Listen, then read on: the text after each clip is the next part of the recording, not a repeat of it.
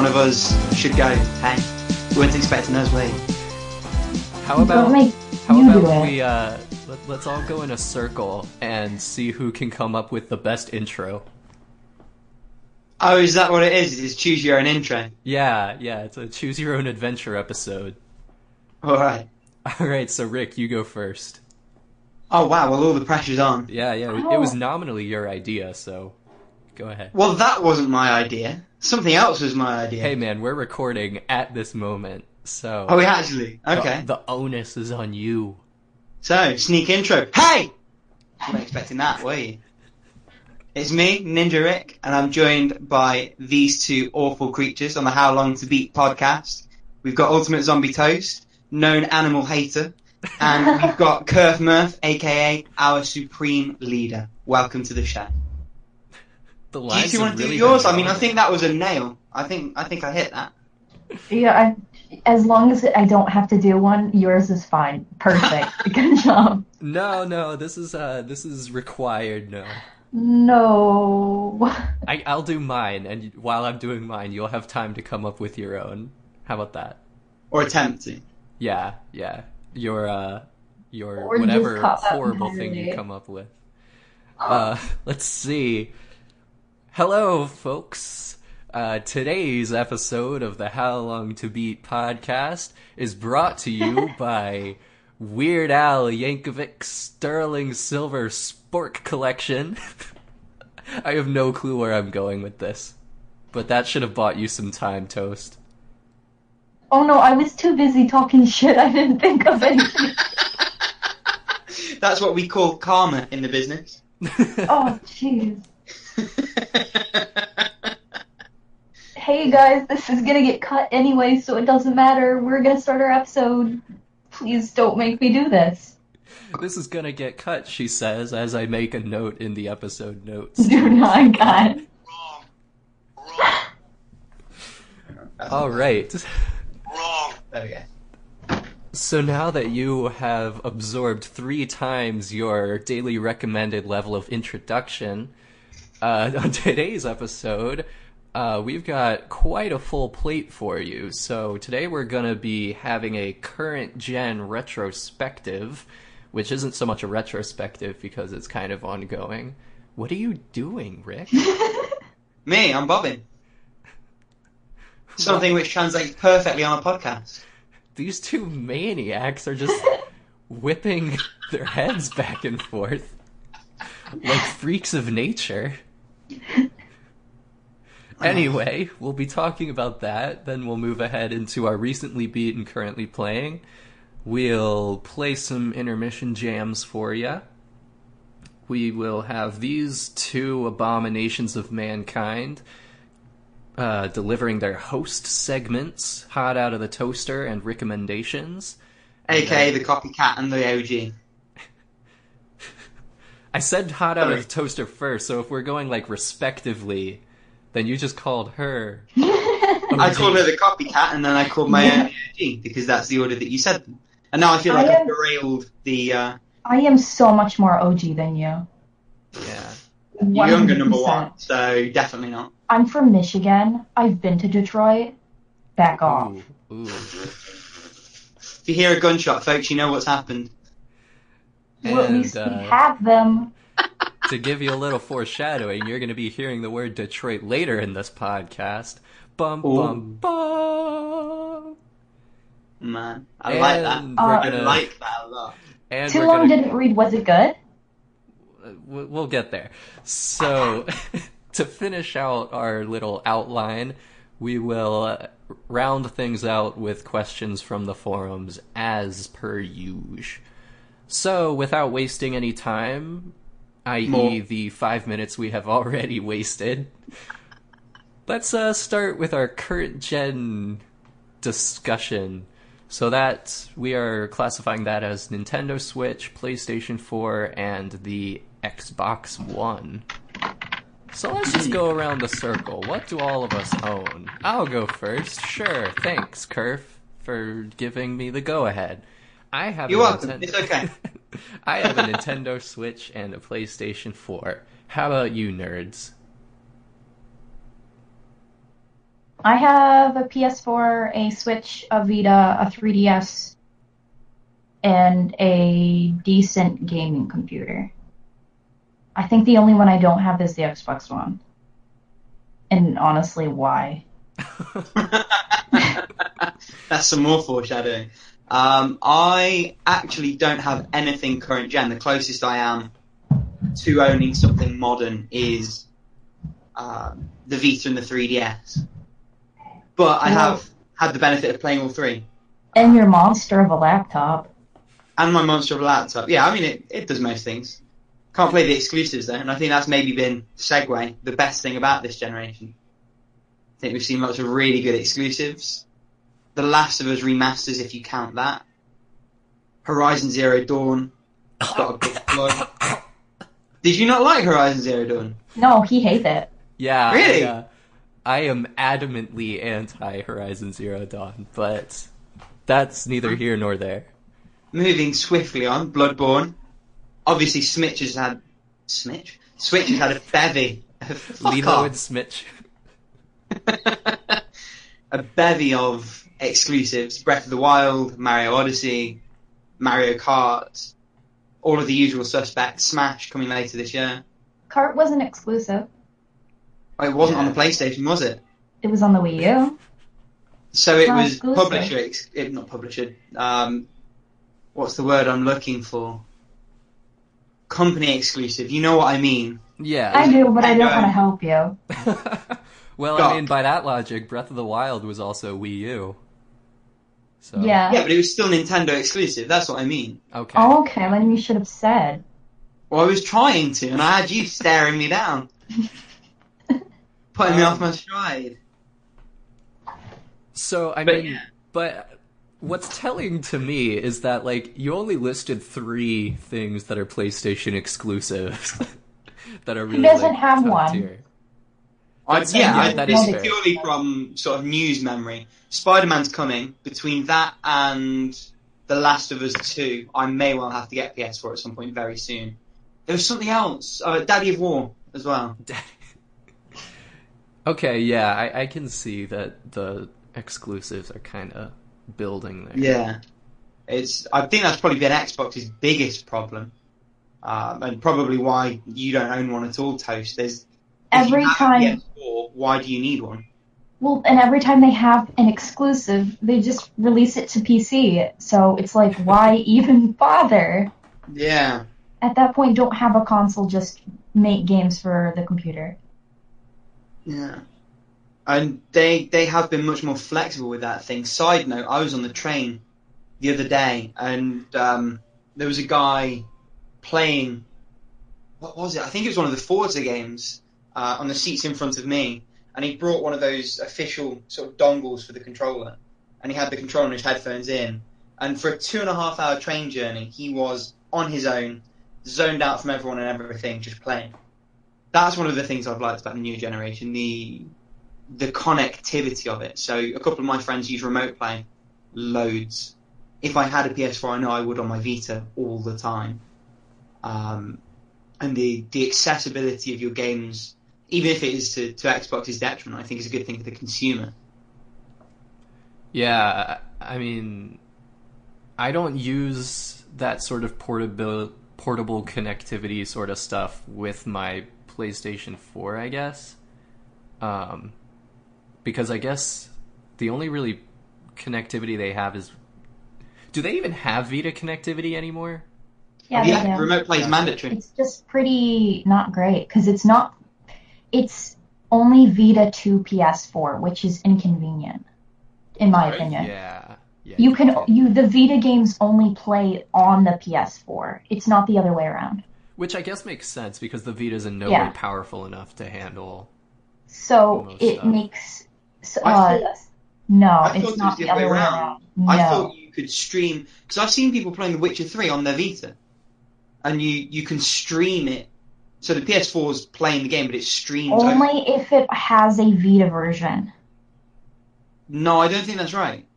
I'm 100%... Because I looked it up, because I was like, I want to play Danganronpa 3, because I bought a PS4 version and then it didn't end up showing up. So then I was debating whether or not to get the PS4 version or the Vita version. I was trying to figure if my PS4 version would play.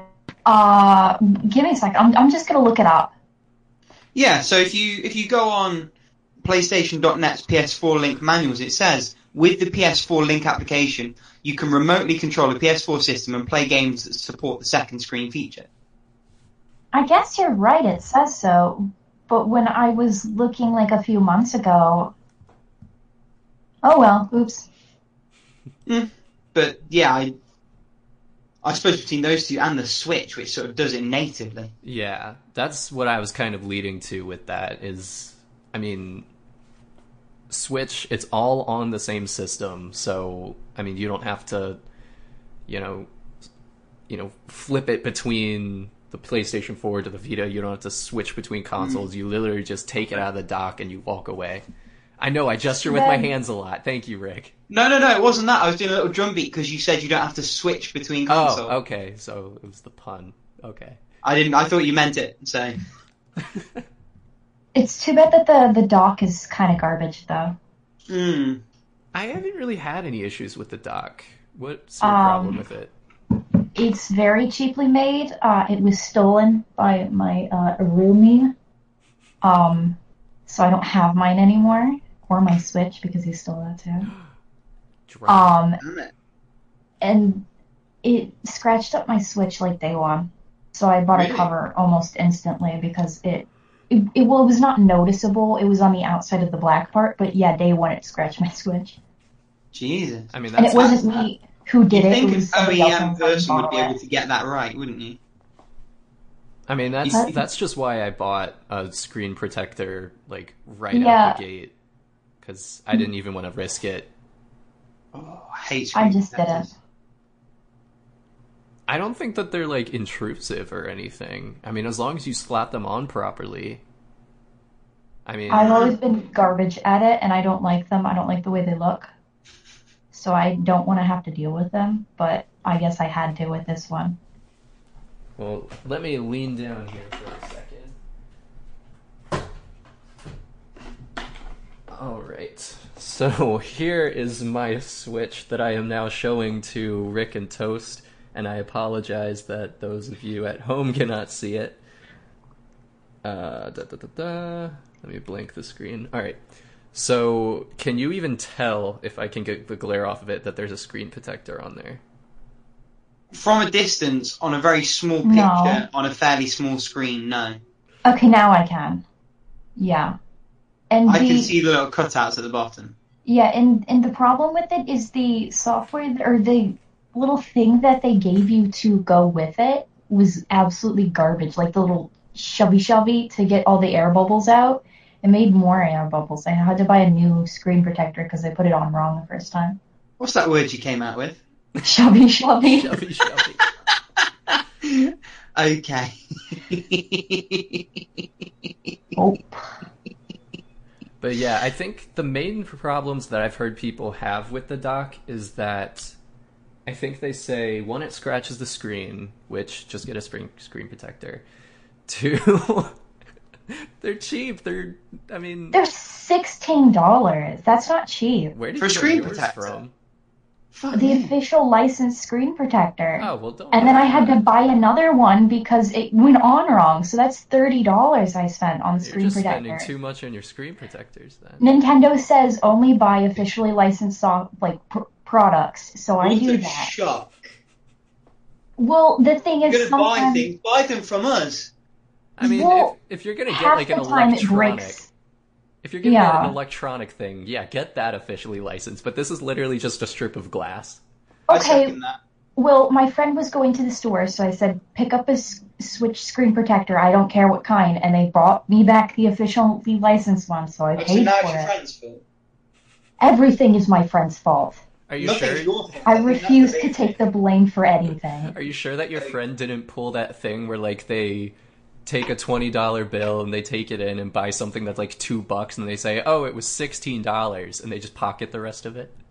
I didn't pay for it until afterwards, and Oh, they showed okay. me the receipt. Ah. Because I don't mess with that. Just show me the receipt and I'll reimburse you. I think the bigger problem, rather than the screens in a couple of years' time, will be the batteries. Because if you're playing it for a couple of hours and then leaving it in a dock so it's fully charged every time, that's not a good way to treat your rechargeable batteries. And I can't possibly see how that doesn't leave some people sort of 12, 18, 24 months down the line with a battery that can barely hold a charge. I mean, I guess, yeah, over a very extended period of time, it'll probably become a problem. I don't think that the battery life on the Switch is great anyway. Well, there's That that is also. Yeah. Yeah. Slight segue, the battery in my 3DS has been quite disappointing. Yeah, Turn down that's the what I tried to brightness tell on you. your 3DS. It's already lowest as it can be. I've noticed that when I leave the 3D off, I get maybe an hour and a half more than I ordinarily would. Definitely, But- yeah. I thought my Vita's battery life was quite bad, and I actually get more out of the Vita by at least 30 minutes. The Vita's more annoying when charging, though. Way more Is it? annoying. Oh, hells yes. Mine takes more power consumption for, because I charge everything usually through USB, and it takes more power consumption through USB than it is replenishing. So it's like, it holds steady, it doesn't actually charge, which is Right. bullshit. I've always used it through mains. I've got the original charging cables, and I've never That's had that issue at inconvenient. all. Pardon? That's inconvenient. Well, You're What do you want? inconvenient. I have more than Amen. enough power source for my PC to power that and multiple devices. well, Yeah. you could use this thing called an AC adapter. You know, put it in the mains, put it in the wall. I don't. No, I have everything. Who do you think does the wiring in the house? I have the outlets that I need, and I got my power Clearly strip, not and if it's you have all. to charge them on your computer. It's just more convenient that way, you piece of poop. It's less effective, though, apparently. Anyway, before we belabor this point too much, we are ostensibly supposed to be talking about video game consoles. That's true. So, where were we even? I think we were know. talking about portability and connectivity. Right, so I think that is definitely... I mean, I know we said we weren't going to talk about Wii U, but I think that kind of kick-started things in a way. Like, they really were trying to go for that whole... You know, you can be playing the game with the gamepad on the TV, and then your dad comes in and wants to watch Netflix, so you just press the minus button, and your game is suddenly transferred directly to the TV. gamepad. Hmm. And, I mean, that's pretty cool. And we're also seeing being able to use, like, the 3DS you could actually use as a controller to play Smash for Wii U. I'm pretty sure Vita was able to be used as a controller for Anything. You home could use it as consoles, a yeah. controller for PS4. And I think that's also pretty cool to have that kind of variability in how you can use different tools. Yeah, for sure. So More I- options. I Good. think Sorry, go on.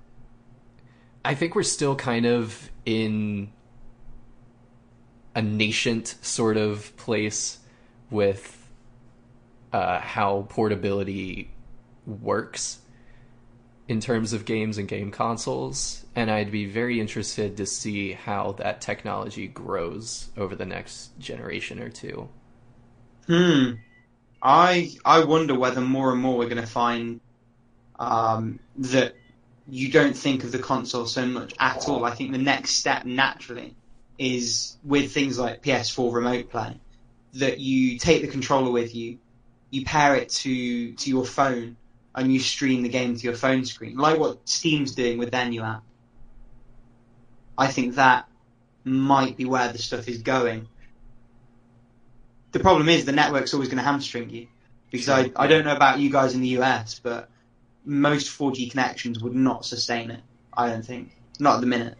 Yeah, and I mean it would just be a glutton for data. That would be Yeah. I can't even Yeah. imagine that. I Are think you that talking about the Steam Link? Pardon? Are you talking about the Steam Play app right now? Analogizing, yeah. How does it work? Have either of you tried it? Downloaded it, haven't used it yet. My understanding is, and I have a Steam controller, so it would pair directly to, that you leave your computer on at home, the computer essentially runs the game, streams it to whatever device you have the app on, and then your phone functions as the screen, and you use the controller to control the game. I could see it really being functional for visual novels, Yeah, it probably does depend on the type of game also. but I don't think I'd trust it for anything else. No, maybe racing games, those tend to be a little bit Maybe. less intensive. But I mean, like, if you're looking at Forza and stuff, I mean, visually they'd be so intensive that it might be a strain. Well, you say that. Racing games tend to be a lot easier to program and run because they essentially, and they'll fill it out with textures and polygons and whatever, but the car you drive actually isn't normally moving. It's the map that moves underneath. The same like you might move a piece of wood underneath a stationary saw, a jigsaw, something like that. But that's besides the point. But I think you made a good point, Kirk, in terms of how much data that would soak up, whether we're ready for that. And I suppose while we're talking about connectivity stuff, like I said, I haven't owned one. What has your experiences, both of you, been like in terms of day one updates, downloading things and waiting 3 hours to play a game? Have you found that to be your experience also? Or? Definitely with what? PS4. Oh, okay. It's definitely sucky. Like, where I am right now, like, I have Ethernet running through my desktop computer from, like, all the way downstairs. But my PS4 itself is connected wirelessly to a router that's, like, 40 feet away and not very strong. So it can connect to the internet, and I can stream things at not exceptional quality. But if there's a game that requires multiple gigabytes for a download update, then yeah, I'm not going to be able to touch that game for like 5 hours after I put the disc in. Nightmare.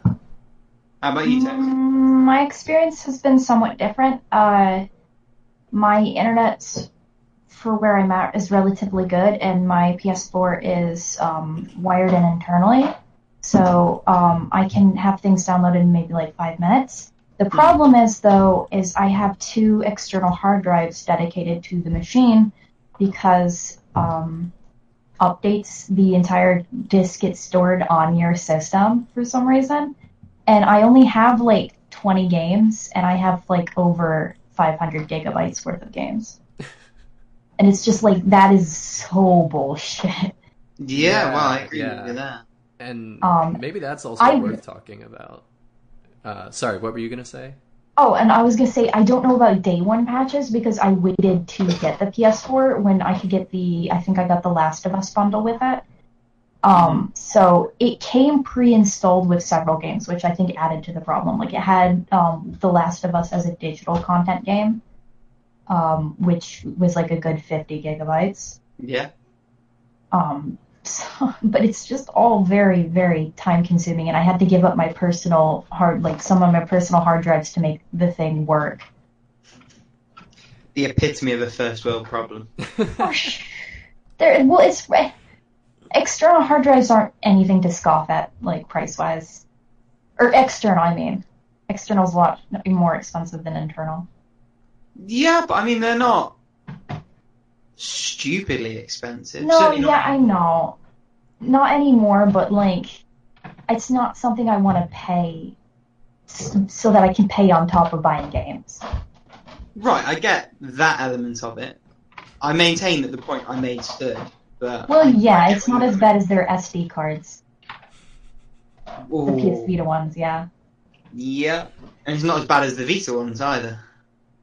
That whole fucked up proprietary economy. Gosh darn you, Rick, and your suck my left wallet. I don't think I've sworn, at least No, not in we've this been episode. doing good. 25 I'm minutes too straight, tired to and swear. then Rick decides that he's gonna, break everything. I'm pretty sure I dropped an F-bomb earlier. Maybe you did. I don't know. I probably wasn't paying attention. What Anyway, a wonderful person you are. wanted to add that if there is one thing that I could do without this generation, and I hope is improved in next generation, is just general file size efficiency for games. Because, we've kind of been skirting around it for the past couple of minutes, but file sizes are just ridiculous. I mean, it's bad enough just to install, the game data. Even if you have a disk copy, you still have to install additional information. But if you actually want to install a digital download of a game, then that is such an extra exorbitant amount of storage that you need for that. Which really precipitates the need to buy all those SD cards and external hard drives and such. Now, I mean, again, I don't want to toot Nintendo's horn too much, but I have been impressed with the file sizes for games like Breath of the Wild and Mario Odyssey. Well, how big are they? How big do they run? Like a 1.3 gigabytes, I think was. I mean, you'll have to look it up specifically, but it's a lot smaller than the other ones. That isn't to say that it has a less big total game size. It's just what you actually have to download onto your machine is a lot lower. Yeah. Right, I see. So, I mean, looking at just what I Googled, apparently it's about 13 gigabytes, which is still a lot, but compared to, the 40, 50, 60 gigabytes that you'll see for, PlayStation 4 games, or even more. Yeah. I mean, to play devil's advocate, the Switch games will be generally designed for a smaller or lower res screen. True, yeah. For what that's worth. But, I think it mainly comes down to publishers and how smart they are about what files they're using. Because I know that the average, I'm going to use this example, the average visual novel is not very big, but there's a specific example of a visual novel used all animation on Flash, which made this game that would have been 1 gigabyte into 50 gigabyte. And that's an example of using bad file properties and bad files to enlarge your game size. So it really comes down to publishers and what they're using. Well, developers, I suspect, also. Yeah, developers. Right, okay. So, just for comparison, I'm looking at the file size for Bloodborne, which is close to 30. It looks like it's 27. So, I mean, that's more than double Breath of the Wild. And yeah, I don't know where I'm going with that. But there is a disparity there. And it's exponential too, because when you look at, I downloaded a few games onto PS3 a while back, and they were all sort of in the 3 to 8 gigabyte range. So that was the God of War remasters, the 2 smaller Ratchet and Clank games, Shadow of the Colossus, Eco, Catherine, and they all sort of fell within that kind of number. And for that to be 3 or 4 times bigger within a generation. Okay, to be fair, a lot of those are remakes and they use smaller file sizes. I think now they're just not caring. They're we can handle it now, so just make the files as big as you want. Because demands are less now. It's less taxing on the systems to make them larger. Yeah, I mean, it will be taxing on the storage. That will be the issue, because the problem's not going away as things become more high fidelity, and that is the push. I suspect next gen will see a big push for 4K. I don't think they give two shits. I don't think they care about file size. I think they should, though, because eventually it will become prohibitive. Because, I mean, that was sort of my point. Yeah, storage capacity is always impressing me with how much storage we're able to get on new devices and stuff. But at the same time, the price that you pay for that storage isn't really being adjusted for that kind of inflation. So we are continually paying the same rates for things that are being less efficient. And that bums me out. Because if we keep going at this rate that we're going, and they just keep increasing and increasing and increasing the file sizes, then eventually you're going to be paying, loads out your butt just to be able to have 4 or 5 games on your hard drive. Yeah, I thought that would be a problem much earlier with the Switch, in fairness. And there was that announcement a few months ago, I think, that there were going to be games that would require you to go out and buy an SD card. Wasn't NBA one of them? Where unless you have an SD card to install some extra files, you literally cannot play the game. Yeah, they didn't have a deluxe version of the Switch like they did for the Wii U out the gate, and I think that was a problem. Yeah, I also get why, though, because the deluxe version of the Switch was really the only viable version. I don't think 8 gig storage for a home console was a smart move at all. So they probably felt a bit burnt by that and thought, well, we can't do a deluxe one because it will make the standard version look bad. So, I don't know, that's my 2 cents on that one. But, yeah, broadly, I agree with you. At some point it's going to become a problem. Yeah. Unless publishers and developers are a little bit more responsible. And I mean, I don't know if we can count on that, but we can hope. Yeah, that's true. What else? We've talked a lot about Switch and a lot about PlayStation 4, but I mean, we haven't really touched on the Xbone that much. Yeah, well, I think that sort of is the problem, isn't it? No one has. I don't really have experience with it, so I can't say anything. I just know that it's not worth it to buy. Most of the people who are buying consoles now are buying them for exclusives, and there are none to be had. Almost all of the exclusives that they had, they still have them on PC, and that's what the majority of people are playing on. Yeah, I think, I mean, when PlayStation 4 and Xbox One came out, I remember there was also this really big push to not just make them like video game consoles, but to also have them as a home entertainment hub. And I think that was, audacious back then, to have that goal. You know what, though? It actually is working. Because the thing is, like, a lot of I'm not what I would call rich, but I've been noticing that a lot of the richer families have been having them. Nick works in window washing, so he's in rich people's houses all the time, and they all have Xboxes. So it is working for that in that regards as a home entertainment center. Yeah, I think that the rich people are buying them. Rich people can buy whatever they want whenever they want.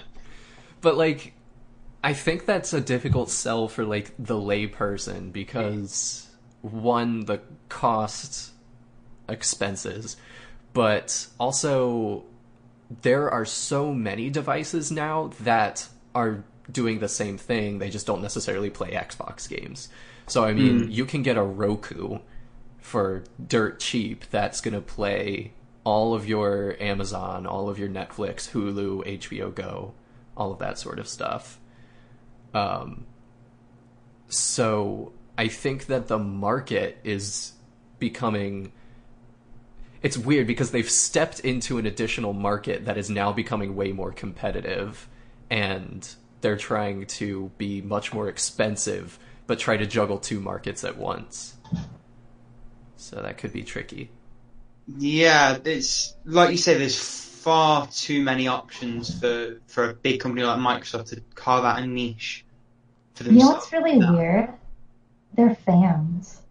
Like, their fans are super weird. Like, how excited they get over paying more money for, like, the same product that's not even as good. Well, Like, I it's gonna think sound pretty rude, but watching them at E3 was like brainwashing. It was really scary. well there are a lot of people who are bought into the ecosystem. That's the thing. So, and I think we'll see this more and more as the generations go on. If you owned an Xbox 360 and you bought a few games online, you had Xbox Live and then the Gold and the games that started to come with that. The more things you have in that infrastructure, the less inclined you are to jump ship.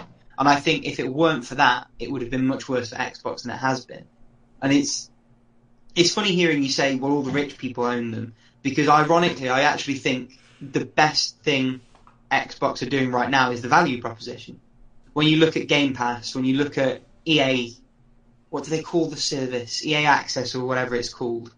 You know, you pay that yearly subscription and you get a crazy amount of content. Well, they're not doing that. They're just buying the system outright. No, I understand the people that you're talking about aren't necessarily buying it for Xbox Game Pass. But my point is that when you look at Game Pass, it's a very good value proposition. And it's not like these are 3 or 4 or 5-year-old games. State of Decay 2, is it called, comes out soon if it hasn't already. And that's day one Game Pass. So for the price that you pay for that game at retail, you can have that game and all of the games that you want to play, all you can eat for a year. It's just as a games per dollar, or post-Brexit pound or whatever your regional equivalent is. It's a crazy value proposition. Well, that brings us into kind of an interesting discussion about being able to compare all of the online services provided by each of the manufacturers. So this is definitely the area where Sony and Microsoft have Nintendo beaten like a peasant beggar. I don't know. Yeah. The Nintendo Internet service is really Seeping cheap, and it pus does from look their cool. wounds. It looks cool, but it's so, I guess, nebulous in a sense. Like, I've seen what they're proposing, and I still don't get it. Neither do they, though. That's the problem. Yeah. It's... So, I mean, like, they're proposing this whole library of NES games that you can just, like, pick up and play, like, when you want. If I'm... What, have they partnered with Emu Paradise? What's happening? But Whackity schmackity doo. I would pay a little bit a year to be able to play those games legally. That's my personal viewpoint. I would go in with a bunch of friends and all pay together for the 8 people pass, and then just play those games legally. And be able to stream them too. Yeah, because in that sense, it's like having your own little arcade at home. Like you just go in and you're able to play. It's super cool. But and I'm supporting them, and it's legal. I mean, the issue is, I don't think those games still have the value that Nintendo think they do. And from a legal perspective, obviously, they own them, they own the rights to them, yada yada. We'll ignore the controversy that happened when it appeared that the eShop version of Super Mario Brothers was actually pulled directly from a ROM hack site. We'll ignore that, we'll put all that to one side. The games are 30 years old. If you are a big Nintendo fan, you might have bought Super Mario, Metroid, whatever, on the Wii Virtual Console, on the Wii U Virtual Console if you couldn't get your Wii to transfer over. You might have bought it again on the 3DS Virtual Console. So you've bought this game 3 times at £5 a time, which I think is at least £4 more than it's worth at this stage. And then you're being asked to pay a rolling subscription to continue having access to those. I don't think it makes any sense. Now, if it was a case of £1 a pop, it's yours forever, and it will be available on the systems that come subsequently, I could almost get behind that, I think. But I don't think those classic games, certainly not SNES, N64 backwards, I don't think they really retain the value that would justify that business model. But that gets into, like, intrinsic, extrinsic value theory and stuff. And I mean, like, you saying that each individual game would only be worth £1 for you. I mean, that is going to be very different than how somebody else values it. I mean, that's getting into relativism, but in a sense, I mean, let's look at Super Mario Brothers. Theoretically, you could beat that game. A lay person, if they know where the warp exits are, they could beat that game in under an hour. So if you're going by value to dollars, however you equate those things in your mind, then you're going to come out to some fixed number for you. Which is why value to dollar is the most stupid and asinine way of working out whether or not you should play a game. Exactly. Ever. Yeah. Hour, value, dollar, all of those three factors coming into a trifecta is always an issue that really shouldn't have as much of a weight as it does. Yeah, it can occasionally be relevant. It certainly shouldn't be what you base it on. Maybe it helps. Where I'm coming from with this is, I would call it a pragmatic approach. So if I went on Steam and I bought Celeste, let's say I get that on sale for £5 or £6. That's something that someone made very recently that they're presumably relying on the sale money from to live and make their next project. It's something that is recent, it's programmed with modern sensibilities, all the rest of it. If you compare that to a classic Nintendo game, not only do they have no cost to put that to you, bar putting it on their online storefront. And I think that's the biggest issue for me, the fact that that game has paid for itself 50, 60 times over. How can you justify asking such a comparatively large number for it? But not only that, second point's escaped me, but I think you follow. Sort of.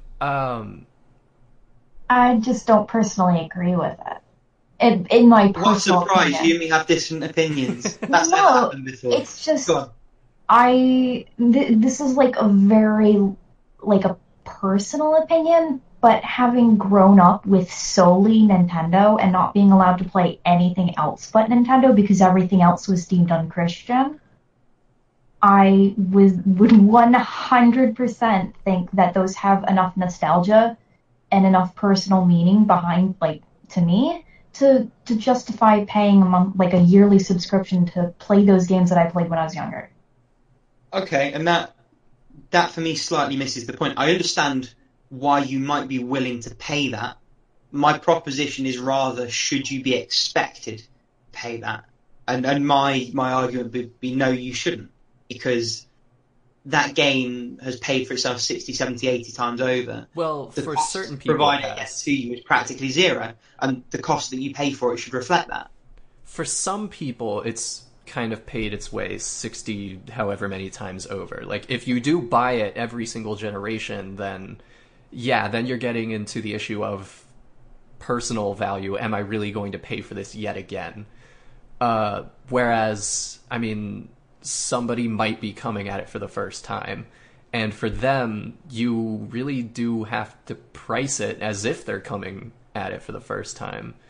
I think there is some trickiness in the sense that if you look at a service like GOG, where the game that I buy today, I'm going to be able to keep that file forever. Like, whether or not it is updated in the sense that whatever hardware I have in the 10 years, it may or may not run on that hardware. If there's an apocalypse, GOG shuts down, all of their servers go away. I don't know if I'm going to be able to play that in 20 years, but the idea is there. On the other hand, if I were to, say, buy the license for Super Mario Brothers today, and Nintendo says, okay, you've bought the license for Super Mario Brothers, you are covered for the next infinite generations of consoles that we put out.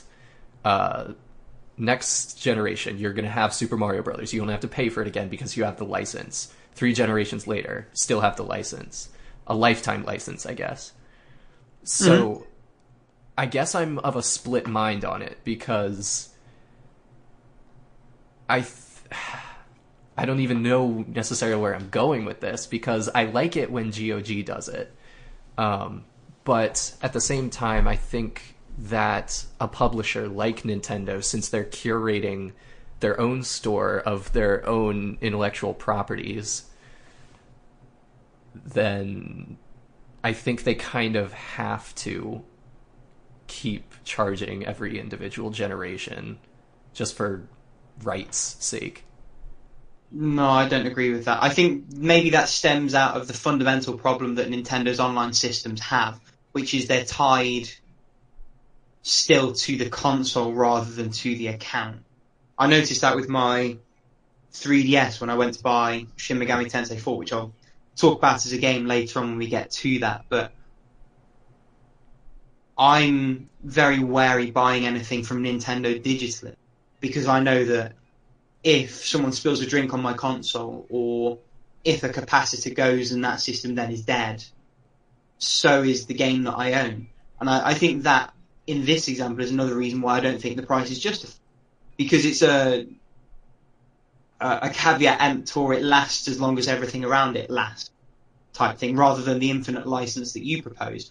And I think if the proposition was Mario Bros, £5, we guarantee it will work on everything now and in the future, that upkeep, I think, then justifies the price, I think. But as is, I don't think you can. I guess I'm still split, because on the one hand, I absolutely agree with you that it should be tied to account instead of console. But I still think I'm of the mind that if you are buying Super Mario Brothers for the Switch, then you should get Super Mario Brothers for the Switch. If there's a Switch 2 in 10 years, then I think they have every right to say, okay, buy Super Mario Brothers for Switch 2. And even saying it now, I'm a little less sure of it. But yeah, I think I get you. And where I'd maybe differentiate it is if you have a copy of Breath of the Wild for the Switch, when they make a Switch 2, Nintendo generally are quite good with backwards compatibility anyway. But let's say that Switch games don't work on the Switch 2. That's fine. I bought a game for the Switch. I expected it to work with that console. I didn't expect it to work with anything in the future. Whereas if you're buying something that is ostensibly a self-contained emulator on that system, I don't see any reason why you can't port that emulation rather simply to the modern sophisticated hardware that you build the next time round. And so I don't see the justification to then say, sorry, new console, you have to give us £5 again. Yeah. This is probably a bigger conversation that we could have on its own. Yeah, for I mean, podcast alone. All I'm going to say is when you're buying Breath of the Wild for the Wii U, you don't complain when it doesn't play on Switch. Right, but then when you buy Super Mario for the NES, you don't complain when it doesn't work on the Super NES. That's sort of my point. When you're buying, and then you buy it for the Super NES when it doesn't work on that one. If you want to play it on that system, you buy it for that system. If it's actually taken some effort to port, then yeah. Which the versions on the Switch have. They've been ported for Switch. I dispute You're how much paying effort for the port. I dispute how much effort that took. Yeah, well, the thing is, you're paying $30 for a year for 8 people. And then if you, do the math on how much that would be a month and how many games you get out of it, you're paying, $1 per game, which is worth it for the effort for the port. $1 a day? Is it 30 a month? No, it's 30 a year. Okay. You're paying, $1 per game for the year. Oh, per game, I see what you mean. But then that assumes you play all 30 in that year. Well, yeah, but I mean, you don't have to. I think at that point, just having it be on the Switch and be an option for that year is worth it, that $1 for me. I think you need more games than that for me to say that that's a fair price, Well, given, again, the age and the availability and all the rest. But it's not That just you for don't like that. Nintendo. The $30 isn't just for that service. It's for the whole online service. Which again, Yeah, they It's come as a also- perk with, don't they? the whole online service is also kind of a mess because specifically the whole voice chat thing where you need a separate app on your phone just to voice chat with people you're playing with. That should not exist.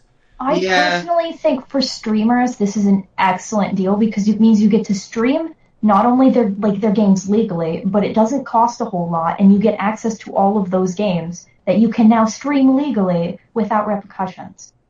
Yeah, I mean, Nintendo will still claim the revenue on your stream, but that's... I'm getting wry. Why would you say that, Lux? Just so you're aware, lovely listeners.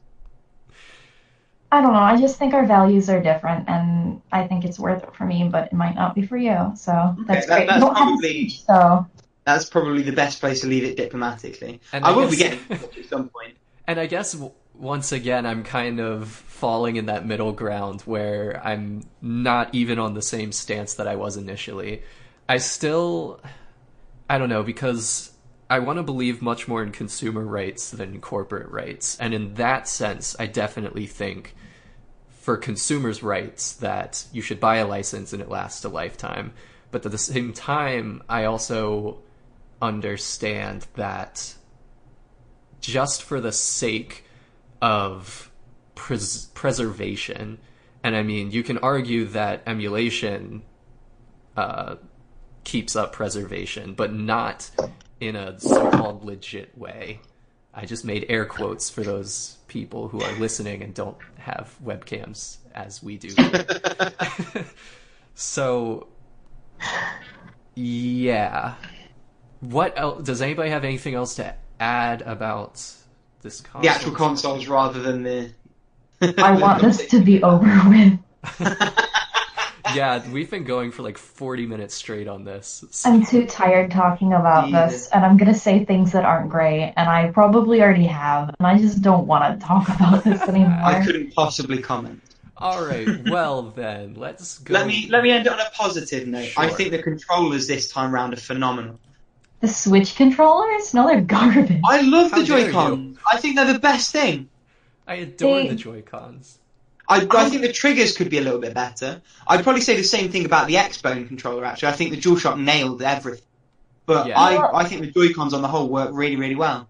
You know what's really weird about it is I have incredibly small hands, and I don't feel like it's solid enough. Because I'm so used to it being so much bigger than my hands that I don't have any, I don't have, a good solid grasp on it. It's weird. It's supposed to be bigger than my hand. It's not supposed to fit it perfectly. Oh, I love it. It's the same thing that I loved certain games on the Wii for. Sort of the ability to sort of lounge back a little bit, have your arms sat where they would naturally fall either side, and just be hitting the buttons with your fingers, not having to worry what you're doing with your hands. It's with the your hands with ultimate your arms. laziness. Yeah, but it's just so good. But you are right that the DualShock wins this generation as far as controllers go. PS4 controllers, real good, yeah. Controversial opinion, Phenomenal. I don't even mind the touchpad. I don't either. I think I like it Yeah. because I can use it on visual novels as an enter. Yeah. So it's super cool. It's nice for this might be a weird use case. Certainly, I'm probably one of the few people doing it. But if you have a PlayStation TV and you're playing a Vita game that requires certain touch inputs, you can just use the touchpad for that and click it in to tap on the screen. But if you have the Vita already, why would you do that? Because sometimes I like to play things on the bigger screen. Yeah, but you have the Vita sitting there that you can still use to input. If you're using the PlayStation TV, it takes the Vita cartridge. Well, but can't you still technically use the Vita to input buttons? No. No, oh, okay, never mind It then. only takes input from a DualShock 3 or 4, and I have my 4 paired up. It's a lovely piece of kit, in fairness. It would be a recommendation on its own, but yeah, I got mine very cheap. They're starting to get more and more expensive. If you can grab one, now's the time. Great way of playing PS1, PSP, and Vita. So, speaking of recommendations, I'm going to make an executive decision and we're going to swap things around a little bit since that first segment was so long. Let's go ahead and do both of your host segments, then we'll go to intermission. We'll come back for the rest of it. So, who wants to go first? Me, with the one, the only recommendations. the only true host segment, as you at home know, and as your congressman will know if you followed my advice last time. So this episode's recommendation, and it's been on my mind because the next film in its series is less than a year away, and that is John Wick. Never seen it. You need to fix that, as do you, don't lovely really listener at home, wanna. if you haven't yet. It is the perfect action film. Is it a Surpassed British only action by a film? sequel. Pardon? Or is it American or is it British? As in the actors, or Yeah, or like the directors or whatever. Keanu Reeves is the star. I don't know who that is. Keanu Reeves? Mr. Matrix. Oh, Keanu. You said it weird. Okay, so it's American. You say lots of things weird, and I don't bring most of them up. Well, Shut I up. think we know the pronunciation for Keanu Reeves. He's one of 'Cause- ours. Yeah, because I absolutely hate British action films. I think that they're really terrible. I've never liked James Bond. It's 007 is not- terrible. James Bond is quite smug about itself. John Wick just sort of grabs you by the scruff of the neck and doesn't let you go for 90 minutes. It's very emotionally hitting as well, but in a way that's not preachy or cringy, I think. I really, really loved it. As I'm I sure. like animated action better. In terms of how it flows and everything, I think it comes off as though it could have been, because Keanu does most, if not all, of the stunts himself, and the shots are generally a little bit more long than you might normally expect. A lot of action films are quite awful for the camera jumping around at 300 miles an hour, and you can't really tell much of what's going on at all. One of the great things about John Wick is it stops one place and it lets the action happen. It lets you actually see what on earth's going on. So that's my recommendation. 10 out of 10. The film of our time. It is the modern Citizen Keanu, and you should watch it. Did you have that planned, or Oh, I wish I had that plan. No, it just just a spur of happened. the moment? Just Have you happened. actually seen Citizen Kane? Regrettably, not yet. I just watched it recently, and it is so good. It is worth it. I didn't think it, because it's like a 2.5 hour movie, and I was like, ugh. But it is so good. Well, I'll go on my list. Is that That is your? never gonna get done. I guess You that's saw- not exactly hot out of the toaster. It's. No, it's like it's 60 years old. I think it's more than 60. Hot out of the No, fireplace, maybe. yeah. It's like 80 years old at this point. Yeah, it came out in 1941. So close to 40. I'm not 40. 80. Yeah, close. Yeah, close to 80 years. Have you seen Paprika yet? Like you said you were gonna watch it. Me? I've still got the tab open from Said Over and I Said a Word. I haven't yet. Do it. Watch it in Japanese though, because the English dub's not great. So yes, that is also on my list. So It is so good. It's my favorite movie. All right, hot out of the toaster. I think it's fresh out of the toaster. Well, I thought it was at first, but I thought we changed it to hot. Oh, I don't know. It's so whatever good. it is, it's a poor imitation of recommendation. So it doesn't really. Now it's gonna be steaming. Steaming. Gosh, I don't know if I have anything to recommend. Let's see. Yet one more bad mark against the segment. Ugh. What have I been doing? Nope, not sure. I think I've already recommended everything that I... Have I recommended Yakusoku no Neverland? I don't think Because so. that one's super good. It is like... it's like a prison escape manga, but it's like with children at an orphanage. And like angry cooking mama, and it's so good. Damn. Well, I love Cooking Mama. Making her angry is just like the sugar on top. It's good, I think. Yeah. I think. Well, it's coming out with an anime at some point, but people are always like, if it doesn't have an anime, don't bother me. And it's just like, you're such a piece of shit. Just read it and be done with it. God damn. And I still am bereft of my own host segment. So, Did I even use that word properly? Who knows? But, yeah. We hope you, given your background. Anyway, and I can't really recommend much because all I've really been doing this past couple of weeks is binge reading My Hero Academia, and Oh my god, it's so good, isn't it? yeah, nobody really needs me to recommend that to them because everybody Oh, so good. should be watching or reading it. All Might is Ooh, the is it best just me thing or is it that getting has ever complicated? happened. Yeah. Might. He is my favorite character from, like, for a long time. I love All Might. He's so inspiring and wholesome. Oh, and Morio, if you've gotten that far, is also super, super cool. Oh my god, spoilers. Well, I mean, they introduce characters intermittently because it's a school and there's going to be, like, people. So you can suck Yeah. 10 dicks. There are so many characters. Who's your favorite so far? Oh, okay. So we're talking about that then. Okay. I am... I probably gotta go with Ida. My boy Ida. Really? I love Ida. Interesting. But other than him, He kind of reminds me of you a little bit. So you're a narcissist. That is a compliment to me. If I can be like Ida, then I'm doing something right with my life. I also love Earphone Jack. She's pretty cool. Yeah, I like her. I like her aesthetic more than I like her personality, though. I think she was designed really well. Same with Froppy. I like the way she looks better than I actually like her. Froppy. I do enjoy Froppy a lot. And honestly, Bakugo. I love Bakugo. He has such great character depth, like, later on, going forward. And I just want him to end up with Ochako, and I don't care who knows it.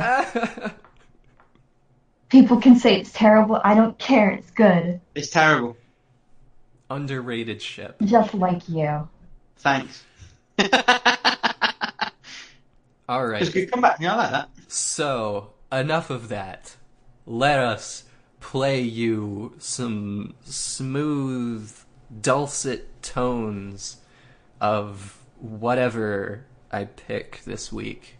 And what I have chosen this week is Dancing in the Jungle. It's a remix by Cyril the Wolf of the Brinstar Plant Overgrowth Area theme from Super Metroid, courtesy of ocremix.org.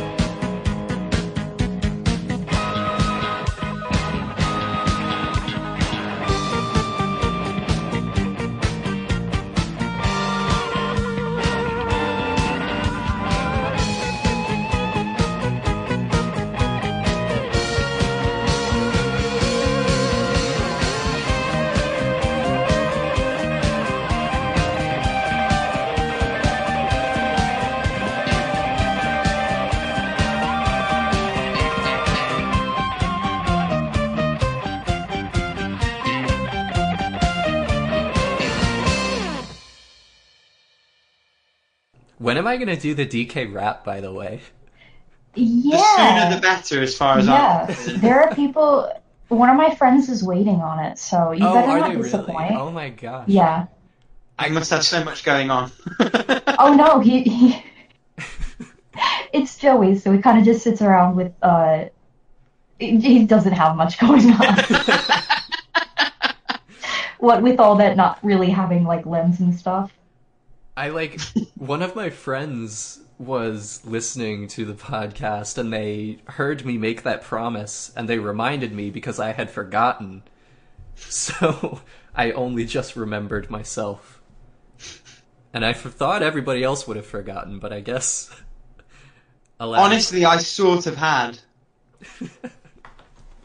But then I don't have the same hard-on for the DK series that you guys, so that's understandable. We'll fix that someday. I've never actually finished Donkey Kong 64. What kind of a fan are you? Well, I mean, honestly, it's not really a platformer like the other ones. It's more, well, it is, but it's not as good. It's a collectathon, yeah. Yeah, it's more like Banjo-Kazooie, and it's not as good. Yeah, not even remotely.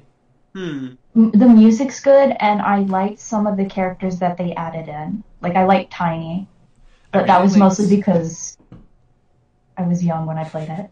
I really liked the mechanics of it, but like the Yeah. actual level design is horrendous. And it's irritating when you actually put those game mechanics into play. Yeah. Like, actually having to go back, get the right character, and then go through it again with the right characters. Like, nah, not really working for me. Basically, to give you a sense of it, Rick, so every level is like this big open 3D playground, but every single hallway you go down, there are multicolored bananas. So if they're yellow bananas, you can only pick those up with Donkey Kong. But I think I heard about this, actually, there are also, red bananas, but you can't pick those up with Donkey Kong. You have to go to a barrel, switch to Diddy Kong, run back through the hallway to get those red bananas. So you're constantly backtracking, and it's just not fun, because it's... Imagine if you're actually a kid on a playground, and you have to do the monkey bars like 5 times in a row before you're allowed to go down the slide. Yeah, I mean, it's that kind of shit that would make me just tell a game, nope, done, fuck you. It's like that. There's number 2. We're R-rated now. It's fun for, like, the first maybe, like, hour or two of playing. It's really good and fun, like, in doses. But then when you're actually trying to finish the game, it gets really, really boring. Anyway, for the sake of time, let's jump right in. Running out. Yeah, we've been on for an hour already, so we're doing all right. Not really, but we'll say that. No. So, recently currently playing. Who wants to go? I feel like I go first every time. I'll hand it over. All right. I have mine pulled up, so I'll just Then your turn. So recently beat. Since the last time we recorded, there's actually quite a few of these because I finished up my semester at school and all of my stuff I had to take care of back home. So mostly I've just been working really easy shifts at my job, coming home, and then just binge playing games. So I finished Castlevania Circle of the Moon. Woo! Yeah. The end of the game, like the second half of the game, was still a lot of fun, but I found that there are like a lot of ways that you can cheese it. Like there's that one power-up you can get that heals you slowly. And yes, if you just stand still, so you find a spot, you wait for a bit, and then you keep going. Yeah, or might be different. It's so bizarre because you would think that a broken power like that would at least require a lot of magic, but it doesn't. Just doesn't. It doesn't at all. Like, you can stand still, regain your entire health bar, and you've only lost maybe like a 16th of your magic bar by the time it's up. So if you're fighting a boss and you lose like most of your health, you can find a safe spot and just wait for your health to refill. And then I did that a lot. Yeah. So easy to cheese, but still a very fun game. Enjoyed it a lot. Next was Titan Souls. Oh, is that the one arrow archery game thing. Yeah. So for anybody who's not familiar with it, it's basically a boss rush game. Aesthetic very similar to Hyper Light Drifter, which has kind of established its own indie aesthetic, I think. But in any event, it's a game where you have one hit point, so take a hit and you're dead. But the bosses also only have one hit point. So you pretty much have to memorize their patterns, evade as much as you can, and wait for them to show their weak point. And then you have your one single arrow that you have to hope that it strikes true and defeats your nemesis. And if you miss, you have to sort of pick it back up again, don't you? Yeah, there is fortunately like a summon button where you can summon the arrow back to you, but you're stuck standing still while it's coming back, so if the boss is throwing stuff at you, then you're in danger during that time. It was pretty good. It's one of those things where I bought it way back and just played it recently. Yep. If I had played it like right after getting it, I probably would have been a little disappointed. This is one of those rare instances where I think that hour to dollar ratio kind of comes into play. I think it took me, let's see, it took me less than 2 hours. And I believe the original asking price when I bought it was 15 or something. I don't remember. Sounds about right. Yeah, I think it was £11, $15. And it just there wasn't quite enough content to it to justify. And the content that there was a little too shallow, I think. The bosses are pretty easy to kill quickly once you figure out the first couple of moves of their pattern. So anyway, next up, I finally finished my replay of the first Phoenix Wright game. Won't touch on that too much since I have talked so much about Ace Attorney in the past. I played and beat Runner 3, the third in the Bit.Trip Runner series. I believe you were interested to hear about that, Rick? I was interested to hear why it was any different from the freemium endless runners you could just get. And I think the consensus was sort of, well, it isn't, but... Yeah, and I still don't know if I have a great answer for that. But this one is definitely heavy on content. I mean, every level pretty much has 2 routes that you can take through it. So there's the easy route that you go through first. Beating it unlocks a harder route that you can do. There are all sorts of collectibles that you can get in the levels. You can unlock additional worlds that aren't actually endless runners. They're actually more like straight up platformers. But bound to endless running controls. No, actually. You have free left-right jump movement in those. There are only 3 of the endless runner worlds, and then there are 3 of the platforming worlds. So half of the game is actually not like that, which is pretty fun. Well, I suppose that differentiates it a lot. Yeah. So it was fun. It was actually a lot of fun. I enjoyed it quite a bit. It was the sort of thing where after I beat it, there was a lot of content left over that I just didn't have the patience to go back and do because it was a rental. But I imagine if I had bought it, I probably would have been a little more incentivized to go further with it. Moving on, I'm not even halfway, it looks like. Next was Aviary Attorney on your recommendation, Rick. What a game. I played through that. I had a weird time with it, honestly. Okay. So, I really enjoyed the middle 2 cases. Yeah. But the first one and the last one really bit me in the rump. How so? I'm with you on the last one. I thought the first case was okay, but I definitely agree cases 2 and 3 are the strongest. I think my issue with case 1 was more from a storytelling perspective. Okay. I can't really say much without spoiling it, but I didn't like the twist. Okay.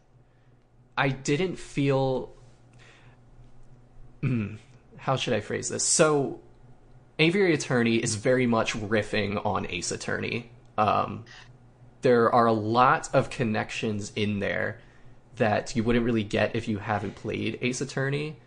Which, just FYI for the audience, I haven't and still enjoyed it. But yeah, I think that you can still enjoy it, but like there are certain references that you have to have played Ace Attorney in order to understand and stuff. So in that sense, it's very much a riff on Ace Attorney, but I felt like the ending of the first case was too much trying to be a subversion. Yeah. And I felt that it didn't properly establish the tone or the narrative for the rest of the plot. It seems like it was introduced and then never really properly dealt with in a way. Well, I think weirdly for that game, a lot of the story didn't tie all that well together. From a moment to moment perspective, you definitely get lost in the world, and the characters and the tone and the setting all feel very realistic and believable and engaging. But I think in terms of a cohesive narrative, it's very much a failure. And that's not to say that the game is bad or the story is bad per se. I think it's more that it serves a purpose, which is facilitating the humour and all the other moment-to-moment things. Would you agree? I definitely think I agree with that. Out of curiosity, which of the endings did you get? The first time through, I got the middle ending, but I ended up getting all 3. Okay, so you've seen all 3 of them. I got what I guess would be considered the best ending. So is that the one where at the pivotal moment you do intervene and you intervene successfully? Yes. Right, yeah. Okay. Made a point of saying that in a spoiler-free manner. Very tactfully, I might add. Thank you. So I got that ending, and I will admit that I was very disappointed, even though that was the best of them. Yeah, I agree with that. I was let down that there wasn't really a trial aspect in the last act of it. Yeah, the ending's a damp squib no matter which route you choose. Okay. Are there actual trials in the other endings? I saw a video of one of them that looked like it had a trial. It is, but it's a trial in the sense of, if I were to analogize it, I would analogize it to those awful battles you get in JRPGs where it doesn't tell you that you have to lose to progress, but you can't really progress per se. You're just sort of going through the motions. Gotcha. So in any event, I would definitely say I agree with you.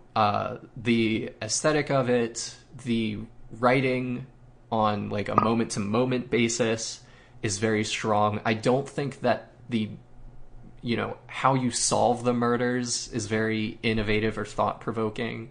The actual mysteries are pretty open and shut, which was a little disappointing coming from Ace Attorney. But the cross-examinations are still fun. You can get some good flavor text out of that. And the characters are a hoot. But I can tell that you hate yourself just a tiny bit from... not even a tiny bit. I won't sleep tonight. All right. I think the humour's the main thing. If you look at it, you'll know whether it's for you or not. And the humour lands far more than it misses. But yeah. I agree with that 100%. 3 more to go. Whew. Okay, so I played and beat Cuphead, another kind of like Titan Souls boss rush type game. So good. Another Is it instance.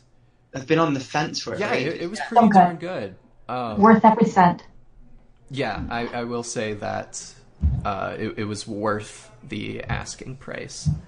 That's another thing where just visually it is so jaw-droppingly astounding that it earns its keep beta based on that alone. The gameplay is also very strong, but I did kind of have the impression that I would almost just rather watch this as a movie than actually have a controller in my hands and have to play through it. That's not a fault of the game in any way. It was just my personal taste. So I think that's all I'll say about that.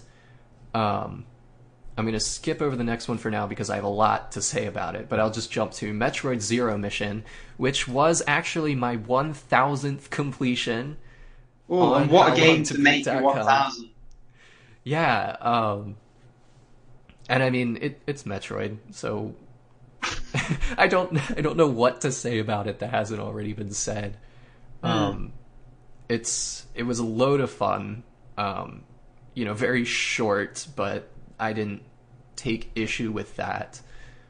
And even the added mini campaign, the like stealth campaign that they added to Zero Mission, I thought I would hate it, but it doesn't slow down the gameplay at all.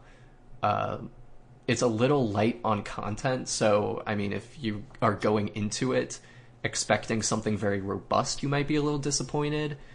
But for what it is, it's, a nice little stealthy run and gun shoot. Yeah.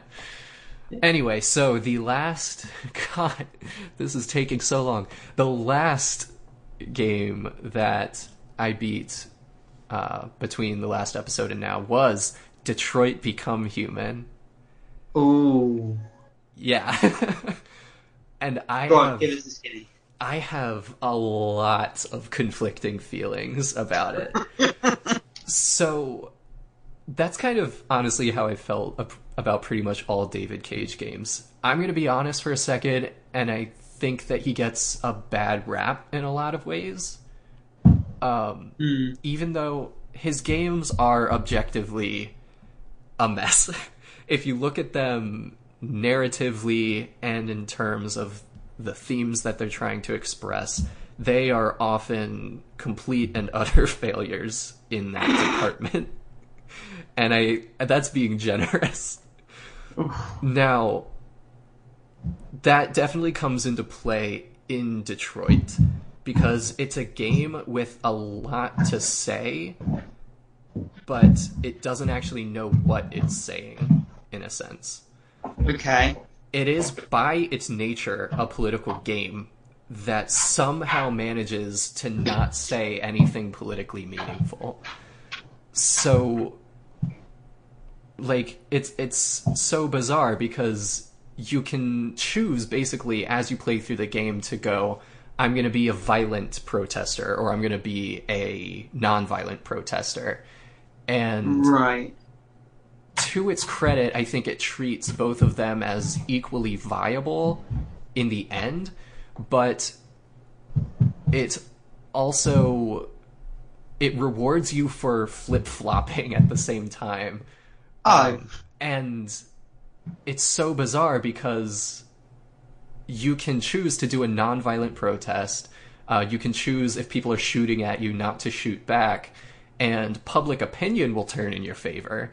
But you'll get these little snippets of, like, news outlets who are all just crapping on you.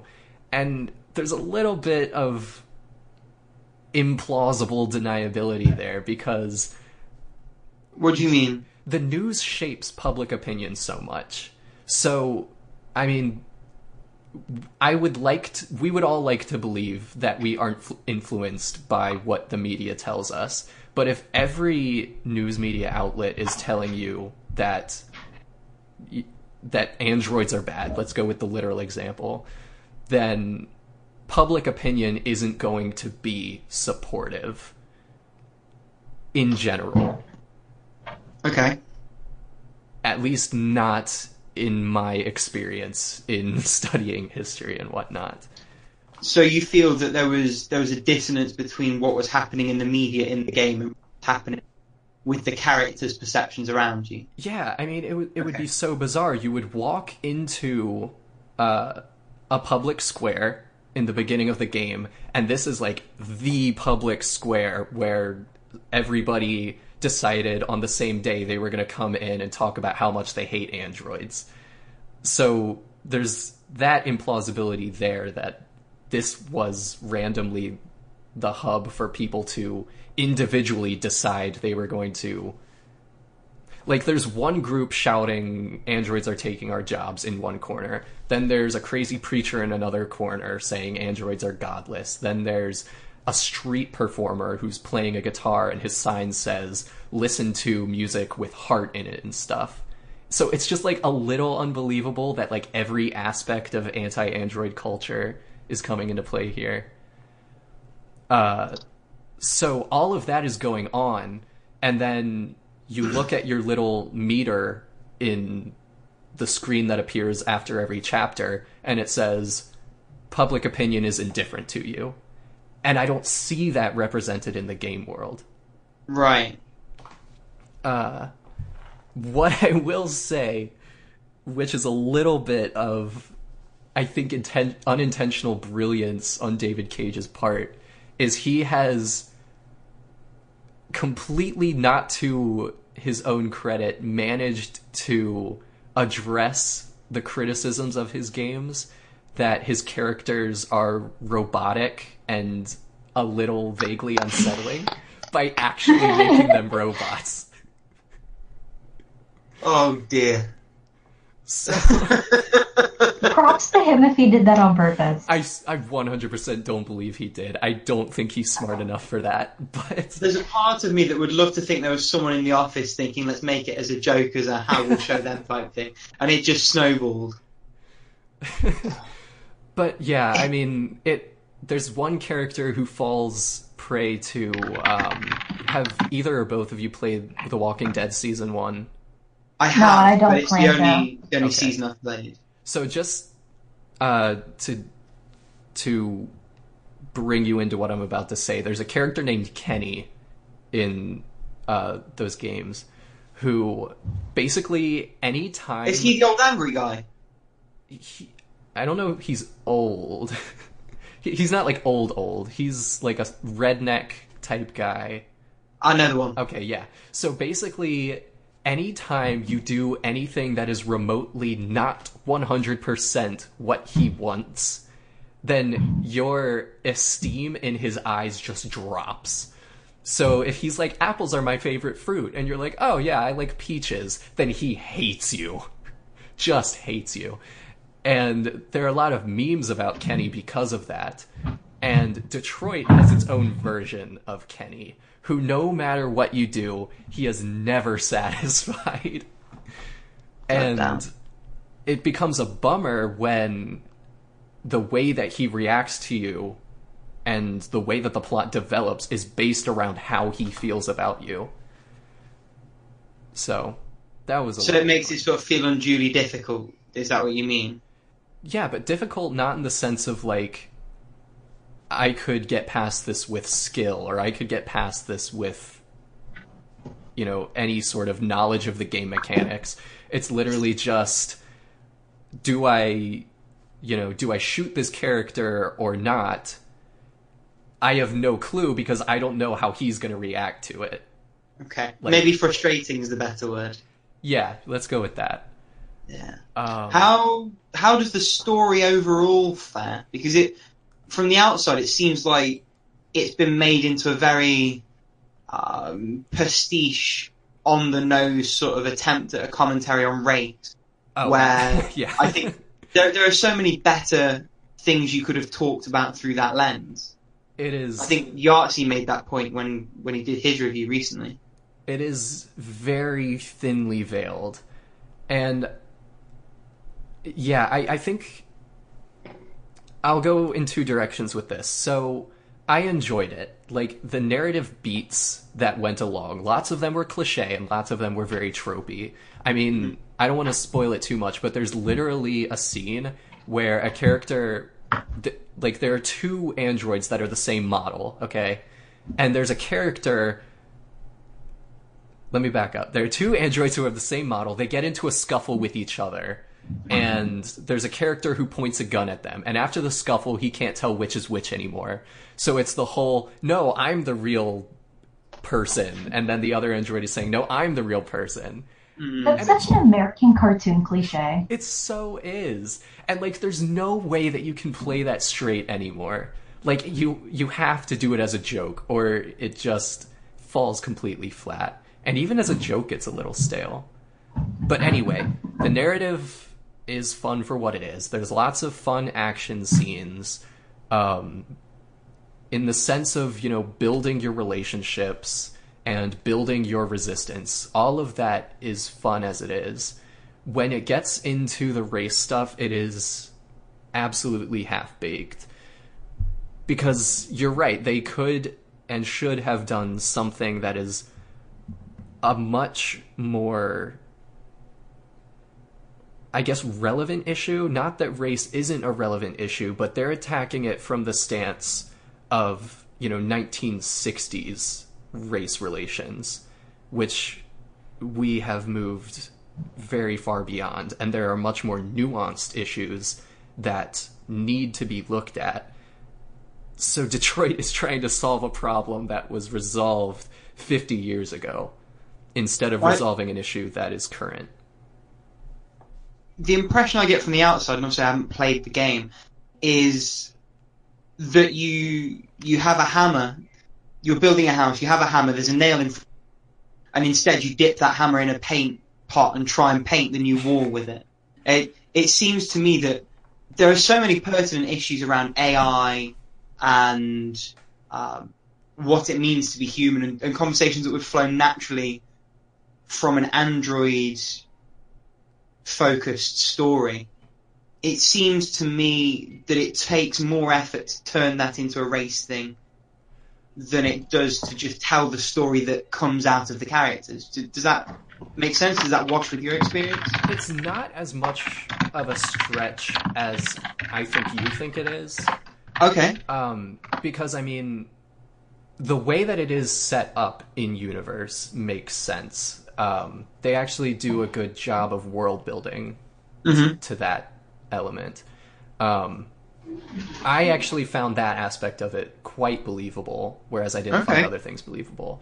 I mean, to me, the idea that we have, that the people in this universe have androids, and these androids are basically replacing the population.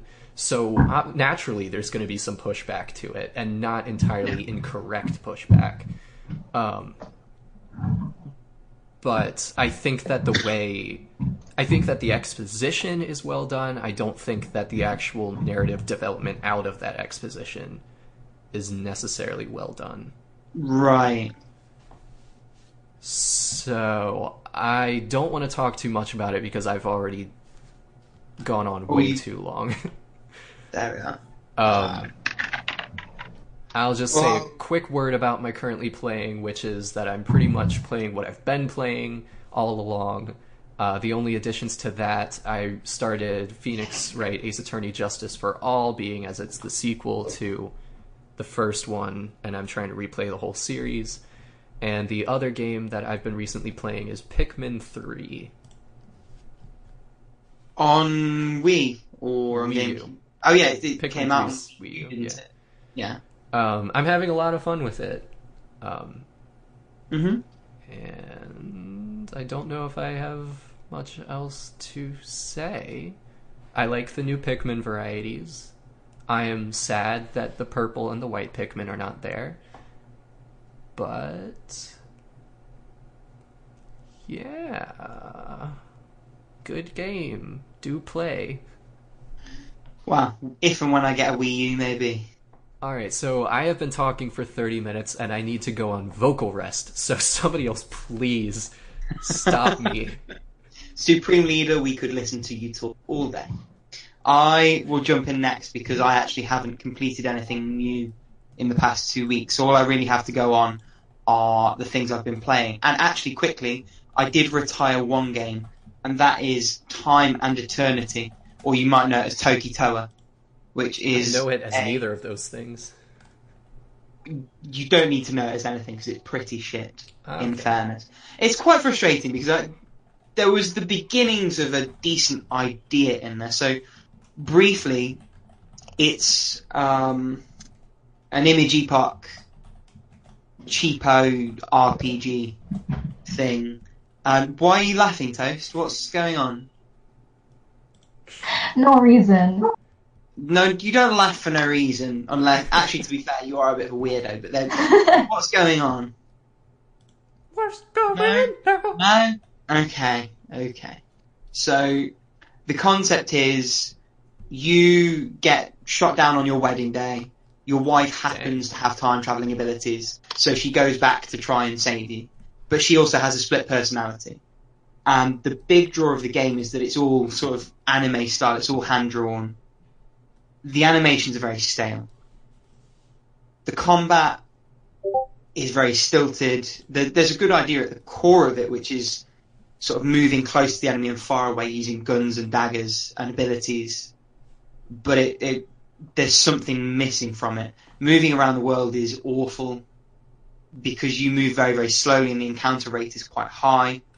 And the game does quite a poor job of signposting what you're supposed to do and where you're supposed to do it. So I gave it a fair shake. I gave it a back, and it just didn't grab me. So I've retired that. In terms of what I'm playing, it's all sort of 3DS shit, apart from Stuntman on the PS2, which...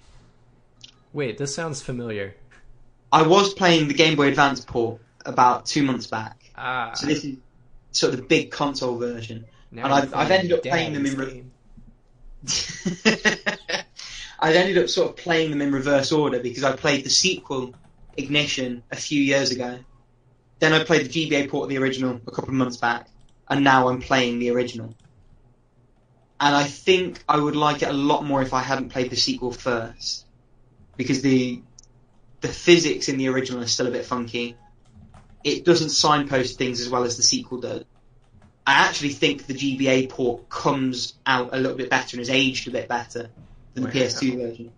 But it's still really good. I'm enjoying it, and I wouldn't say don't play it. If it sounds like it's up your street, if you have to choose between the two, I think Ignition is a much better game. Probably much easier to get hold of now as well, actually, because it came on PS2 and PS3. But it's still good. It's still good. And then in terms of the 3DS, I have 4 games on the go. So if I quickly rattle, the first is the port of Return of Samus on the 3DS, Samus Returns. So good. I actually really am enjoying it. Yeah, I was a little bit skeptical going in because I'd heard quite a lot of the mixed discussions around it. I didn't realize there were mixed discussions. I thought everybody loved it. I don't think the graphics look that good. They're lovely in 3D. The 3D actually is really nice. Because when they were showcasing it, looked like poop. It doesn't look all that impressive, I'll grant you, and I genuinely think I would have preferred a pixel art style a bit more akin to Last Night or some of the more recent pixel arts where they really pop out and they give you some perspective work. But the 3D is nice, it's more than serviceable, and actually using the 3D capabilities of the 3DS, it really, really pops. I'm still not sure I'm sold on the melee counter. Really? And the way all of that works. Really, It's so if useful. it wasn't a Metroid game, I don't think I'd mind. But it doesn't feel Metroid. In the sense that what I love playing Fusion and Super Metroid is that it's all sort of about zoning and moving around and making sure that you keep the requisite distance between yourself and your opponent and putting yourself in the right place to do things. Whereas with the melee counter, it feels more like you're just waiting for the opportunity to hit the QTE. So it feels a bit more brain dead for me. And it's good. Once you get a feel for the timing, it's a lot better. And I don't mind it, but I don't think I'd want it in the next 2D Metroid that they make. Okay. I think Other than that, the Eon abilities are quite nice quality of life improvements. So there's one that sort of pings out for blocks that are damageable in the immediate vicinity. which I really like, and I like that it's optional. I like that you don't, if you want the challenge of hitting every block until you find the one that has the missile upgrade, then you can do that, and some people would want to do that, but I like that it gives you that option. I'm about halfway through, I'm 5 hours in, and at the moment I would happily recommend it. I think it's good. I suspect I might like another Metroid 2 remake a bit more for the reason it's dead, but it's definitely good. Second one I've been playing, I recommended this last episode, is Picross 3D Round 2. It's more Picross 3D.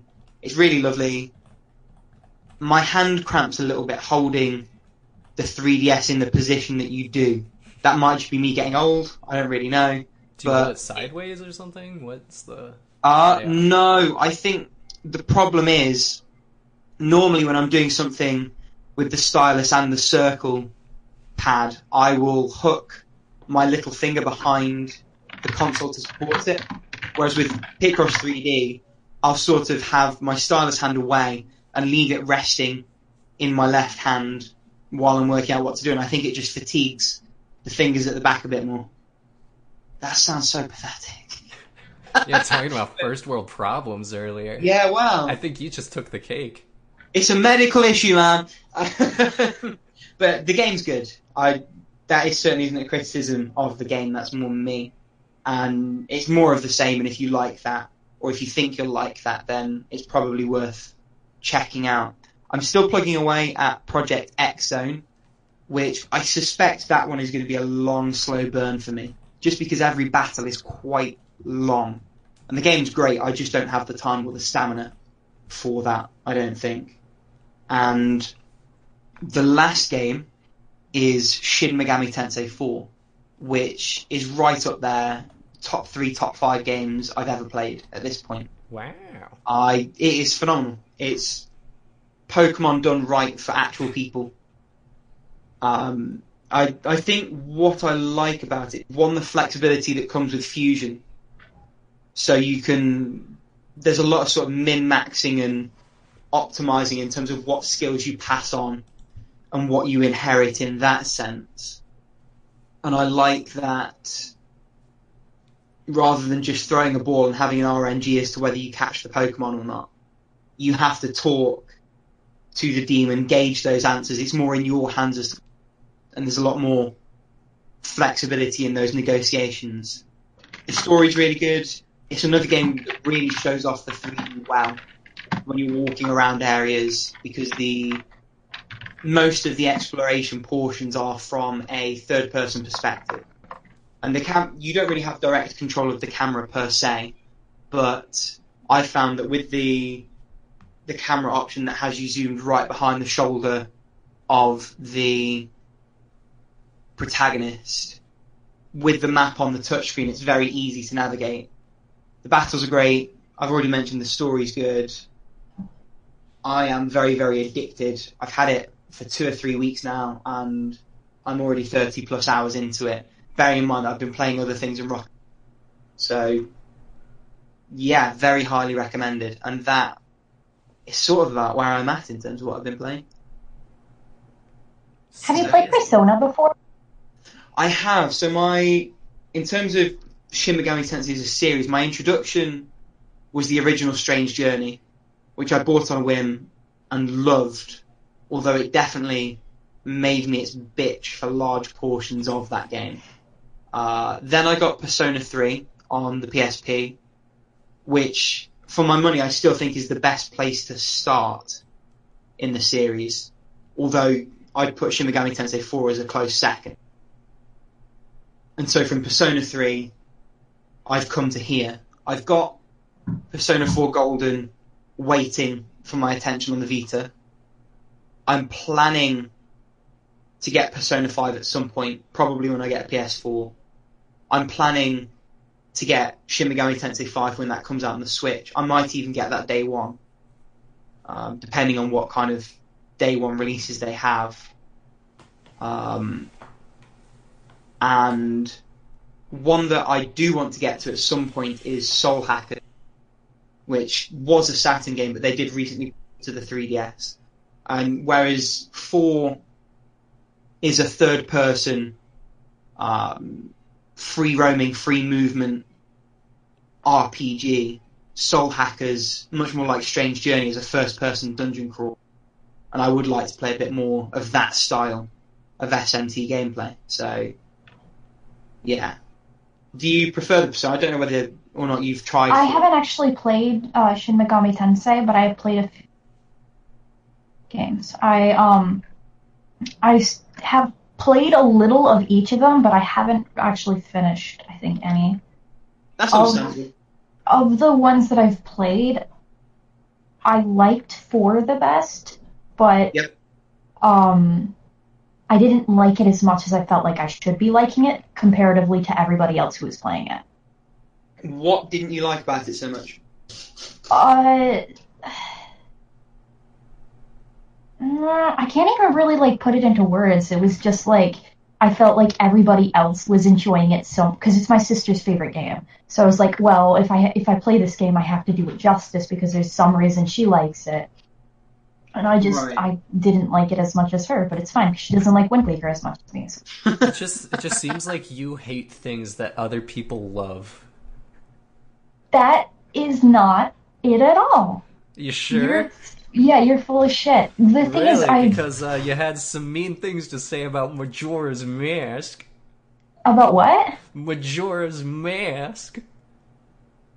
And I rescinded them, I guess. But it's not you that... like, very non-committally rescinded them. I don't know. It's not like I didn't even like Persona 4. It was just like they tied things down to specific time limits, which kind of got under my skin. And like when things are gone, they're gone. Like gone. I don't really like that.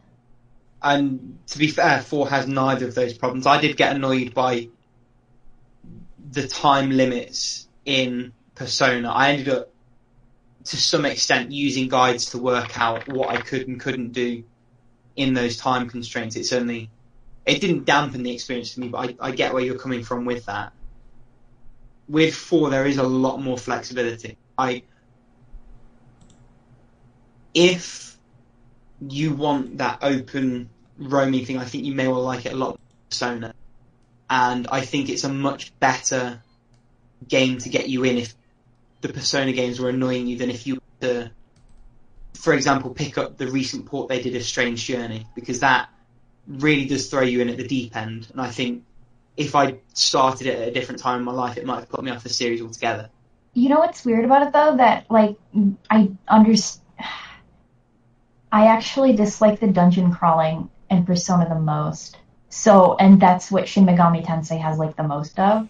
So I don't think that I'm gonna enjoy it. Well, and it's not like I didn't like Persona. This felt, for me, much more like sort of a very shrunk down, truncated Xenoblade Chronicles, in a sense. In as much as you're moving around exploring an open space, there aren't really dungeons per se to speak of. And what dungeons there are much shorter. And like I say, you have free reign to move around them at will.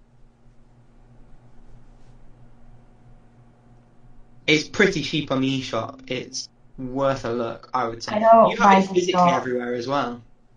We don't. We got the digital only end of the show. Okay, yeah, I was gonna say, I don't buy digital Nintendo games. No, well, you live in America, so you don't have to. It's kind of wonderful, isn't it? Yeah, well, if Nintendo weren't shits and region locking their console, it wouldn't have been an issue. Because Strange Journey didn't come over here. I had to import that. But on the DS, that wasn't an issue. They screw us over with Japanese titles, too, so it's fine. Is it, though? Well, I mean, it's not fine. I would rather have Japanese exclusive games. That would be great, but they don't like me, so it's fine. Wow. Because they only give us what they know they'll sell of, so that we don't get cool games. Since you clearly have things to say, why don't we go ahead and move on to you, Toast? Okay, so finished games. I finished the first God of War. It took me 12 hours. What did you think? I like it. Okay. It was really weird finishing it though because it's all pretty like uniform, but all this like every once in a while they would throw something at you that was completely like unreasonable, I would say, and it was just like the difficulty was all very like flat until like these random weird spikes, and then everything would go back to normal, and I'm like, what the crap is with that? It's just like don't there was a point towards the end where there's these like meat skewers that you have to climb up, and I was genuinely angry. And I don't like being angry when I'm playing games, but those stupid meat skewers where if you hit one of them you fell all the way back down were the worst thing that anyone has ever devised. I'm trying to remember that bit. I'm struggling. It's when you're in Hades and you have to climb all the way back up to the Oh, Christ, I know the bit. Yeah. And there's like these things on skewers and they're meat and they've got meat bone and you have to climb up the entire top of that. Meat on the It's bone? like something like that, yeah. Bone on the meat? I'm sorry. That was a stupid Danganronpa part, by the way, because any one of those is acceptable verbosity. Any one of those is acceptable, but On the meat bone? Yeah, it was just like meat on the bone, and that's like the worst one out of all of the ones that you could put together. It's stupid. But so God of War 1 was really good, and then I started God of War 2, and it took all the hard work that it did with God of War 1 and kind of like threw it in the trash. What? Well, I'm not done with it, but you know how like the first one established Kratos as like a reasonable, you almost like rooted for him. Okay, And two, I'll give you that. Yeah. And 2, it made him petty and infantile. Yes, but I'm not I think that's just done part of with the it, though. trajectory of his character. So I know, let me know but- how you feel when you get towards the end, and especially once you start 3.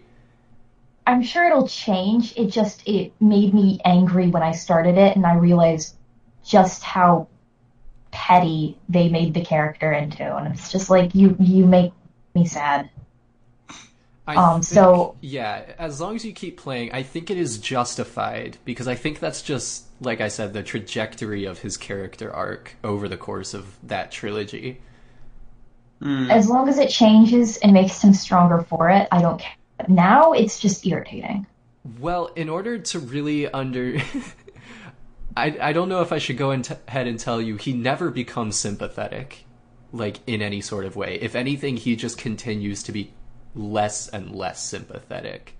I have trouble with that, because I struggle with, if I dislike a character so intensely, cough, cough, Shinji, get in the damn robot, it's hard to, for me to continue with it, because if it's unlikable characters are difficult. They make me genuinely angry. I can see that. But I think he's strong enough to maybe overcome that, but he just makes me very angry, and I don't sympathize with him at all, and I don't want him to be happy. He deserves it. Oh dear. Alright, so God of War, what else? I started 2, and then I started a replay of A Link to the Past.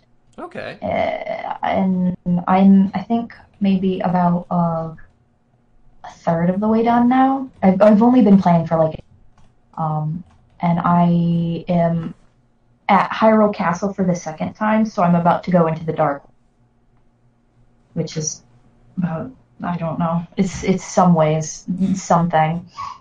And I started Unreal for the Game of the Month, and it makes me violently ill. Oh God. Like, incredibly so. It makes me so sick. But it's like instantly when I shut it off, it's fine. So it's just like, I don't know if I'm going to keep playing. Because normally when games make me sick, I'm sick for like maybe 30 minutes afterwards, and I have to like take my mind off of it. But shut it off and it's instantly better. Ooh. So I don't know. I might fight through the pain. Does it kind of instantly set in, or is it more gradual? Instantly. It's like instantly okay. My head hurts and my skin hurts. Wow. Oh. I even have it, like, I have it running as smooth as it'll go, but I don't know. I haven't touched it yet. I do need to So at least give it a bash at some point. Yeah, It'll I take missed a it while when it was to. free, so.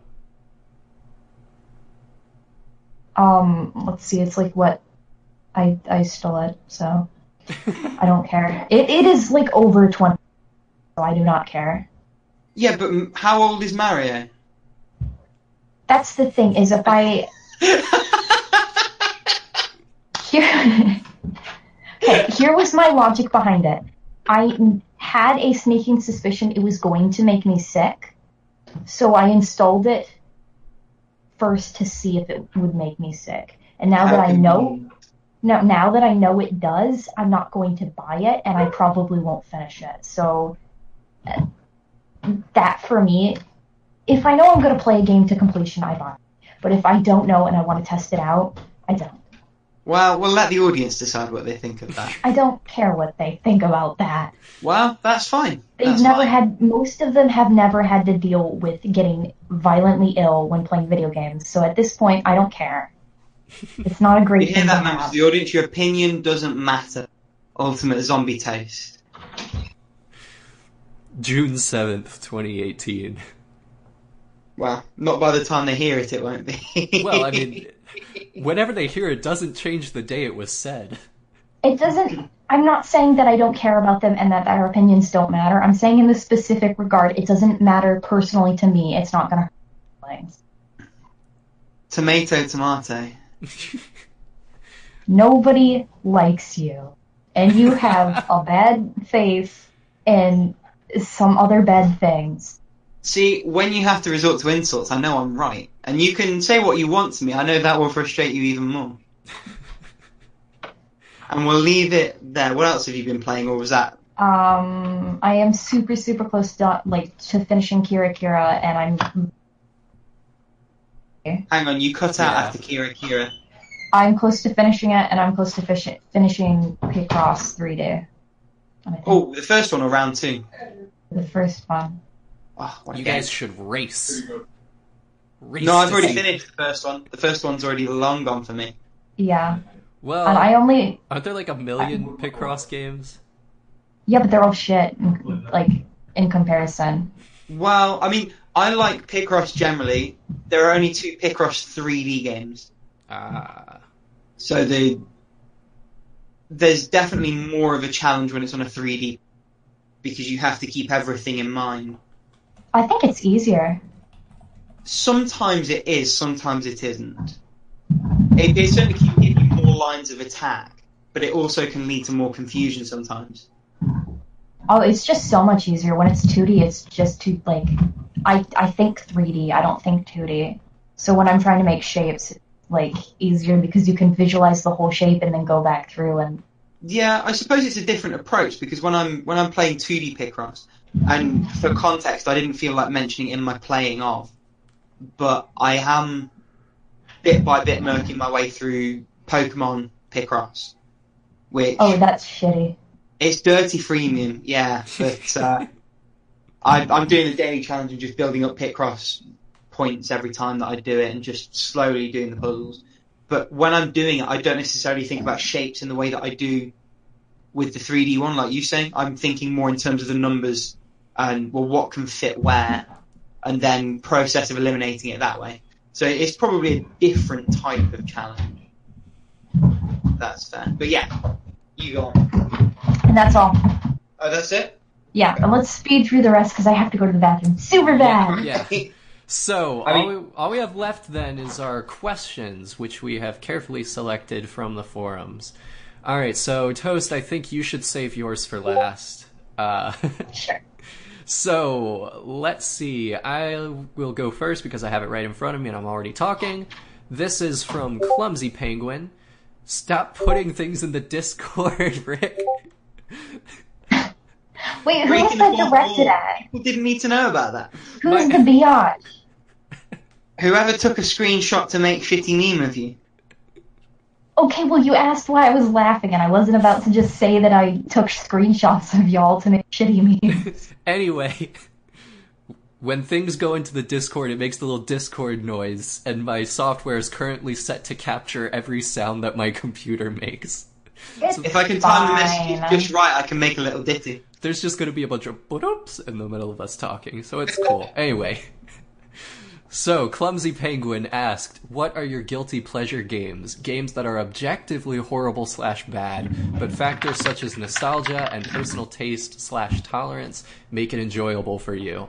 Now, I don't know if I can say that these are objectively bad games, but they're definitely just like...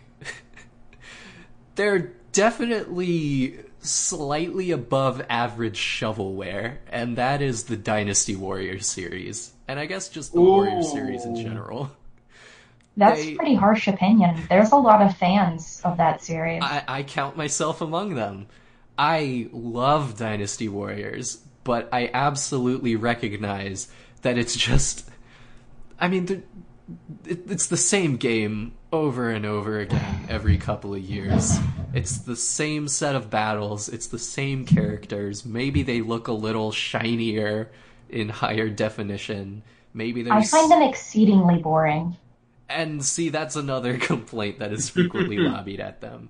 For me, yeah, I'm there. They're so mindless. I can't really get behind them. And like that is almost arguably the point. I get it. That's the appeal in a sense. Is that, you know, sometimes I don't want to come home from a day of work and play something that is really going to... I don't want to play like a strategy game that's really going to test my, you know, strategic sense. I don't want to necessarily play something super hard that's going to test my reflexes. I just want to mash the square button over and over again until the game tells me I won. So... I mean, you could do that with visual. Well, isn't that because you're kind of, like, not great at video games? Like, no offense. Wait. You said so. No, what no, you just heard there hold on. was a gauntlet being thrown to the ground. No, you said you weren't good at video games, so just smashing buttons makes you feel like you're winning. I am not bad at video games. I would still say that I am much better than your average player.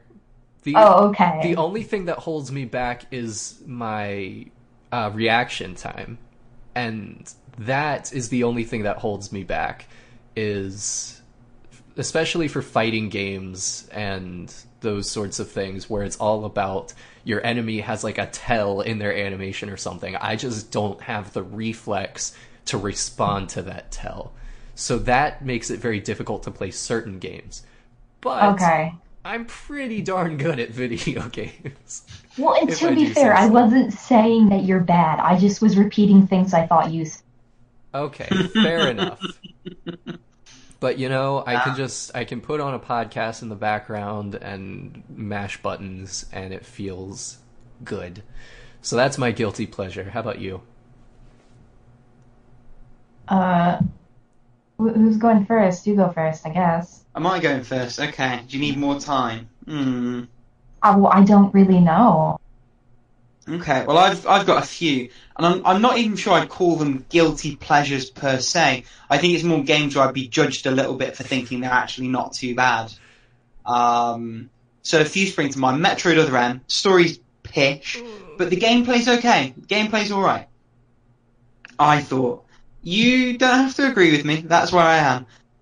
Over the Hedge for the PS2. Wait, Over the Hedge as in... Ooh! As in the tie-in for the film. As in, yeah. The game was okay, and I also have a tiny bit of bias because there was a dope golf cart battling minigame that me and my brother used to play for hours. What else? I won't judge you. She says, judging intensely. No, I'm just saying I probably have worse games that I have played in the past. Well, we'll find out when it comes to your turn, won't we? What else? James Bond 007 Bloodstone, which I will... the driving's not very good, but the actual third-person shooting I will defend to the death. That was quite a good game. I had some fun with that. The DS version wasn't bad either, actually. It was made by the same people who did the Call of Duty port. What else as I skim through? There was a PSP sort of third-person hack-and-slashy dungeon crawler that I played and I loved. What was it called? Let me filter by that platform. I don't know if any of you guys have heard of it. I use How Long to Beat, so I can go through my completion. It's really good. You should give it a go. While he's Only looking, losers Toast, you want to use jump that in? site. Probably Guilty Games or Warriors of the Lost Empire. That was what it's called. Warriors of the Lost Empire. Sorry, you carry on. well, no. Do you want to talk about that game? I've never even heard of it. It is sort of the Warburton's brown medium slice of hack and slashy dungeon crawlers. You have skills on cooldown, you make your way through levels, you sort of beat some repetitive enemies, find your way to the end, beat the boss. I liked that there wasn't much customization. That kind of thing can annoy me in a game. And it all just sort of clicked as a package. It all worked really nicely together. And I think in terms of guilty pleasures, that probably is about it. I don't really play many games where I'm like, I wouldn't want to tell you I enjoyed it. Maybe Katawa no Shujo, if I've even said that right, is arguably a guilty pleasure. Katawa Shoujo. Katawa Shoujo? That one, yeah. You just added like 3 extra syllables. Whatever. Well, I mean, you could find a better game like it. I mean, the only thing that's guilty about it is the fact that it's not as good as the ones that you could be playing. Well, I was arguably more the same. thinking like the smutty, dirty, nudie bits. Oh. So if someone who was a friend who know that I Guilty in game played, that they were like, "What have you been playing? Can you show me?" I would feel very guilty if I had to show them that. Let's put it that way. Does that make sense? I think it I makes suppose. sense. Yeah, sure. Toast. Go on, you're up now. Obviously, my answers might be different based off of the fact that I'm like female, I guess. So like otome games, I'm pretty guilty about because I don't really like. I don't know, they're just relaxing, but I don't really like people knowing that I play them. So that's one. The Sims is not one that I'm proud of playing. When there are more mod files than base game, are you really playing The Sims anymore? No, I'm essentially playing Dress Up Simulator. There you go. Which is part of the reason that it's embarrassing, because it's just I get on and I have all these mods just to make pretty people, which is like, I don't know, that's kind of cringy. That's fine, whatever. You've never been a female with no money and like I don't know. I have been don't really wanna- female, much to my surprise. Also. It's just easier. I don't want to buy clothing. I just want to put them on other people and make them pretty. So I think those are the only ones, though. Alright. Well, let's move right along then. So, Rick, since we're saving Toast for last, what's your question? So my question, if I dig back past the messages that came through, comes courtesy of Screaming Shadow, and it is, what game would you like to get a remaster or remake of? And I'm going to ask you two to go first, because I'm really not sure. Well, hold on, you can't pass. I can and I have. I can and I have. I was planning on using your time to think of my answer. Ugh. I mean, at the moment, I'm sort of looking through my 10 out of 10s and what's a bit older that I'd want That's not a to bad be idea. remade. I'm full of good ideas if you give me the chance. Will you You're never full of speak something, again? that's for sure. Full of hubris and egotism also, apparently. It's weird because quite a few games that I would maybe throw out there already have been remade, sort of. So, The World Ends With You's had a couple of sort of remakey, porty things. Strange Journey's just gotten a remake. And then there's honestly, games... I would like a remake of The World Ends With You that does away with the swipey controls. If I could get Maybe. that, I would be very happy. I love I everything think- about the game except that. I think what could be cool is if you moved it to the Switch, say, and you had one partner being controlled on each Joy-Con. I think that would make a lot of sense. And that game is phenomenally good game. Oh yeah. And it's a shame that the mechanics make it a little bit difficult to get into. The fact that it's on old hardware is a bit difficult. I don't think the iOS port's even supported anymore because Square Enix are a shit mobile publisher. They are. They're atrocious. I wouldn't touch anything with a barge I know pole for a fact, yeah. that they've put on iOS or Android, having seen what I've seen. Okay, Ooh. I looked up a list and I agree with some of these things. So, Bokai definitely needs a remake. That would be Bokai. super great. The Bokai, Summer Sand. seeing That's as the I Boktai. Boktai, seeing as it made me super sick to play it, I would really like a remake where it didn't have. This is gonna sound stupid, but I want it to not have the sun aspect because I'm photosensitive.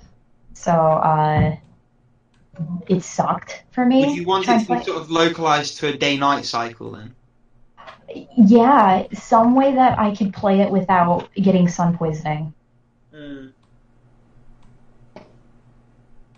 Because I remember, vaguely getting really ill trying to play that game. Vagrant could use a remake. That's a good shout, actually. Yeah. Any one of the Link games, like Oracle of Ages and Oracle of Seasons and Link's Awakening, could all use a remake. If they were done in the style of A Link Between Worlds, I think that would look really... No, if they were done in the style of Breath of the Wild. You shut your filthy whore mouth. I hate that style. Well, they already started top-down. That would be the easiest way to do it. I hate top-down Zelda. Why are you playing a top-down Zelda right now, then? Because it's my childhood, but I hate... Minish Cap's dope, and I won't hear a bad word said about it. Minish Cap is slightly different, but I don't like top-down Zelda. I don't. I just don't. Minish Cap's top-down Zelda? Yeah, I will say I much prefer the 3D Zeldas, but I don't know. I feel like Link Between Worlds is pretty sanitized.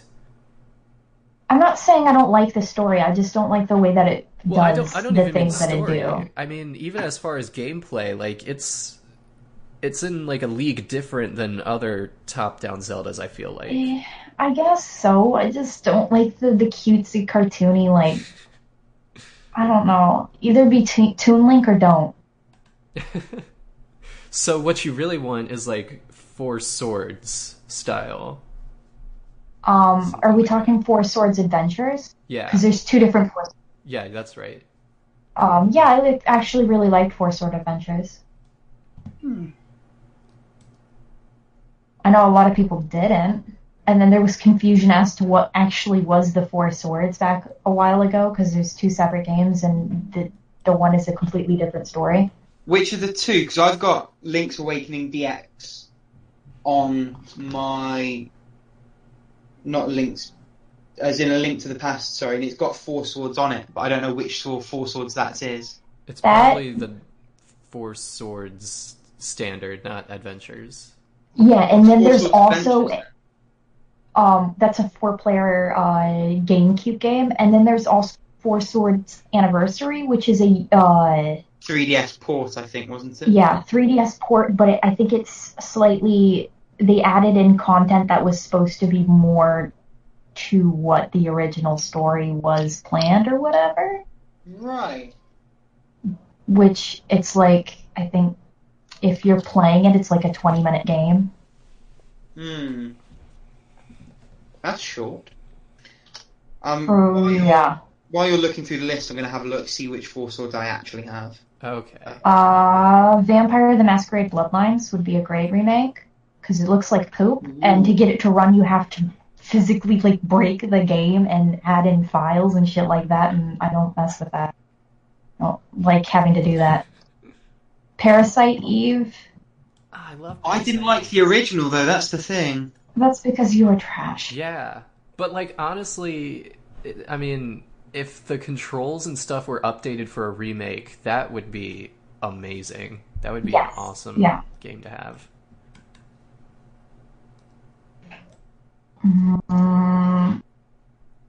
Fallout 1 and 2, I kind of would like remade. What, sorry? Fallout 1 and 2, I'd like them remade. Ooh, okay. They're CRPGs, aren't they? Rather than the... Yeah, they're like point and click, which would be cool to have them, because their stories were better, but their controls weren't. So just flip it, just have the controls be better. Hmm.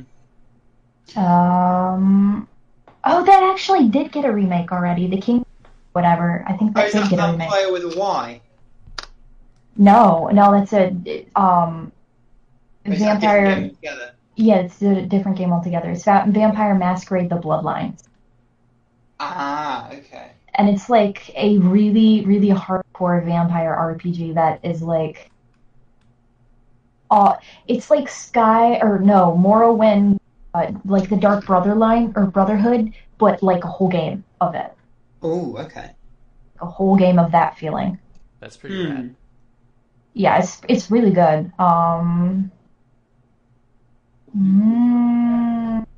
Anything else? There's some visual novels, but I'm not going to talk about them because they're not apparently real games. According to who? You said that, not me. Yeah, nobody has said that in this podcast. No, I know, but everybody's like, okay. But I think Eve Bust Error is getting a remake, and that'll be good because that's actually point and click rather than a visual novel, so that'd be cool. Oh, I'll tell you two that I can't believe I didn't think of before. Enter the Matrix and The Matrix Path of Neo. Those were good games. Now, Enter the Matrix was dog shit, but I think Wait, which was the good made one? into a good game. Path of Neo was the good one. Okay, that was the good one. But it was very good because it actually let you free control the camera rather than lock behind your character, and the moveset and actions were competently put together. Oh, that would be really cool. Oh, sorry. What would be really cool? If they remade Jet Set Radio. That I thought they HD ported it. Did they? Yeah. I have it on my Vita. It's And that's a port of the mainline version, which is on PC and PS. Is it HD enough, though? By whose standards? Like, does it look good? I want it to be new graphics. It's... All of the textures, I think, have been redone. It looks really nice. Maybe. It was on sale. I think I paid £1.50 for it, which you can't sniff at that price. Excuse me? We totally can. Sniff?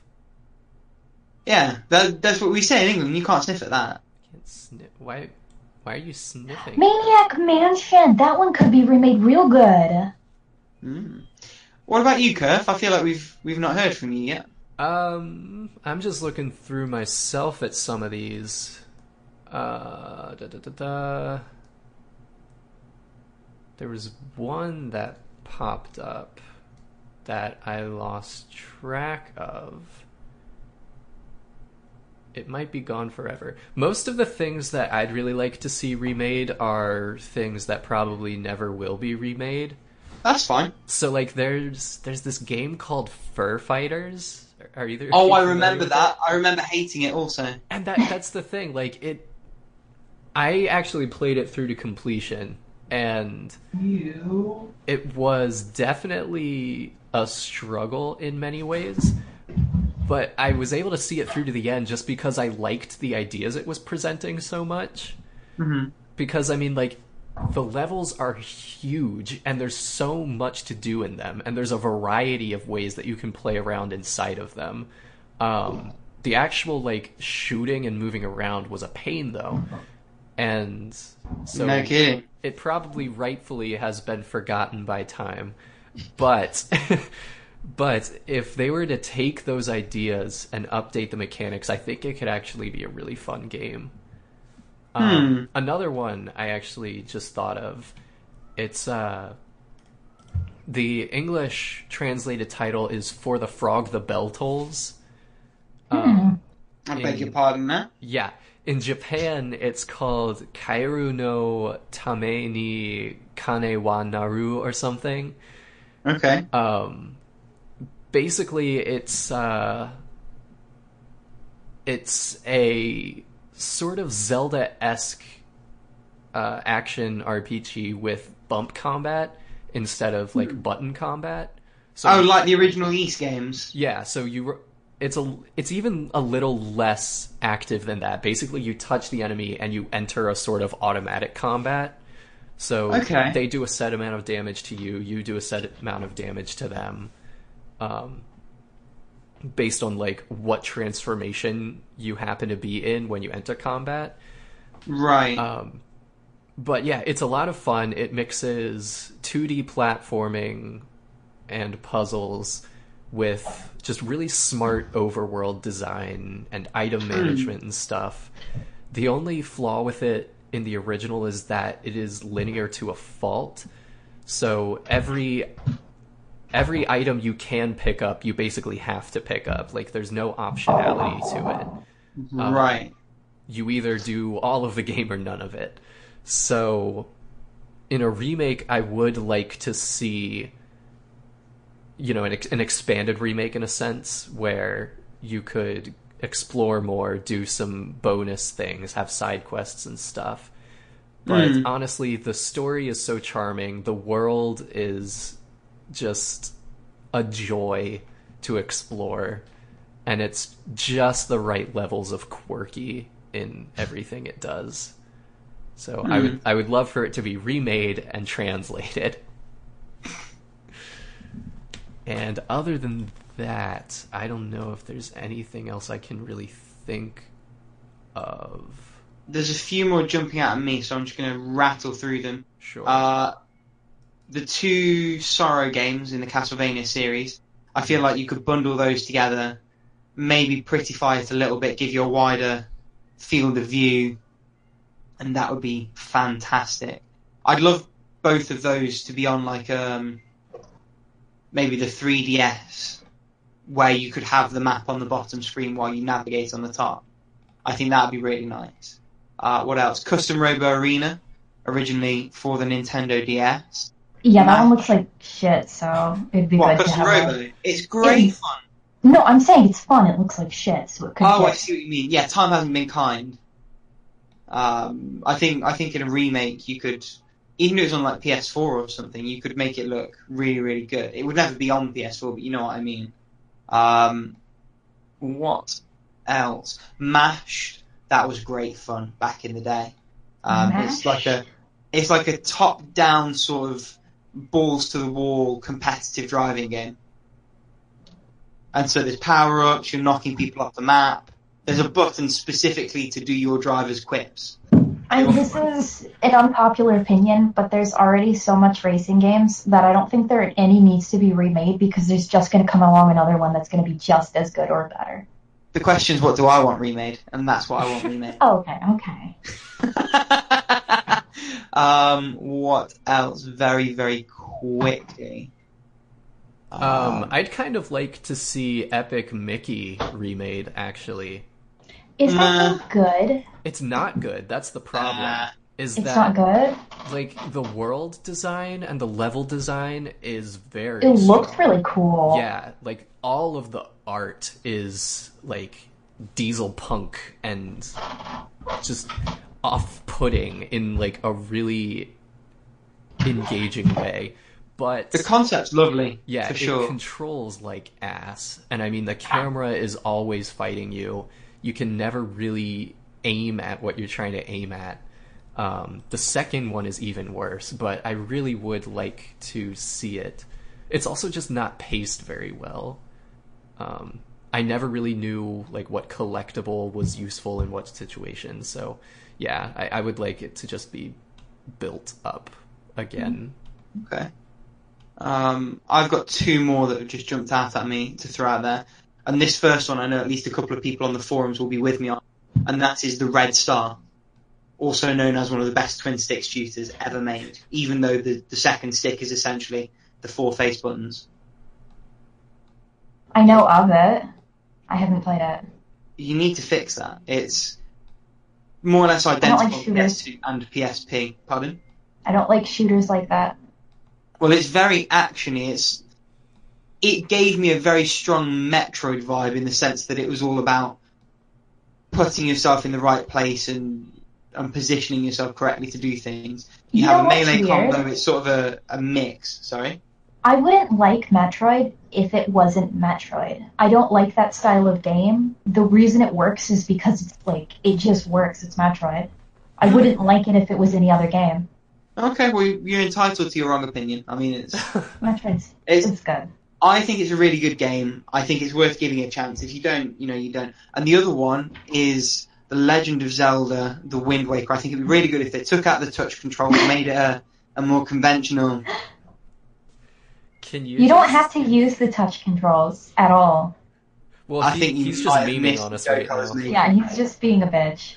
Okay, so mine are Or maybe they could remake it without the train sections. I don't know. kill yourself. Oh,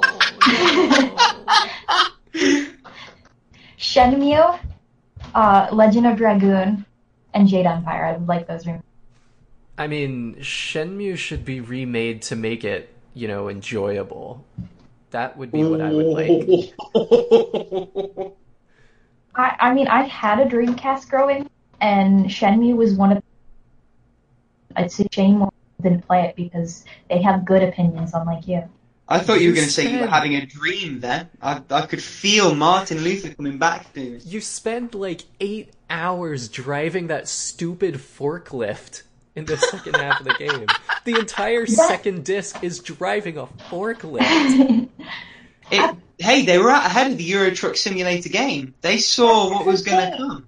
It's just it feels just so right. Like I don't. There's something about that game that it's like they took a slice of like it. You really experience something that you haven't experienced before. It's like living someone else's Like life. And it's super- self-hatred? No, I love Shenmue. It's good. I have to replay it at some point because I forgot most of all of them. Maybe for the best. Shut up. Maybe you shouldn't replay it just to keep your flawed memory intact. Well, fine. Jade Empire and Legend of Dragoon. It's fine. I would be happy with both of those to be remade. Yeah. I can't think of anything else.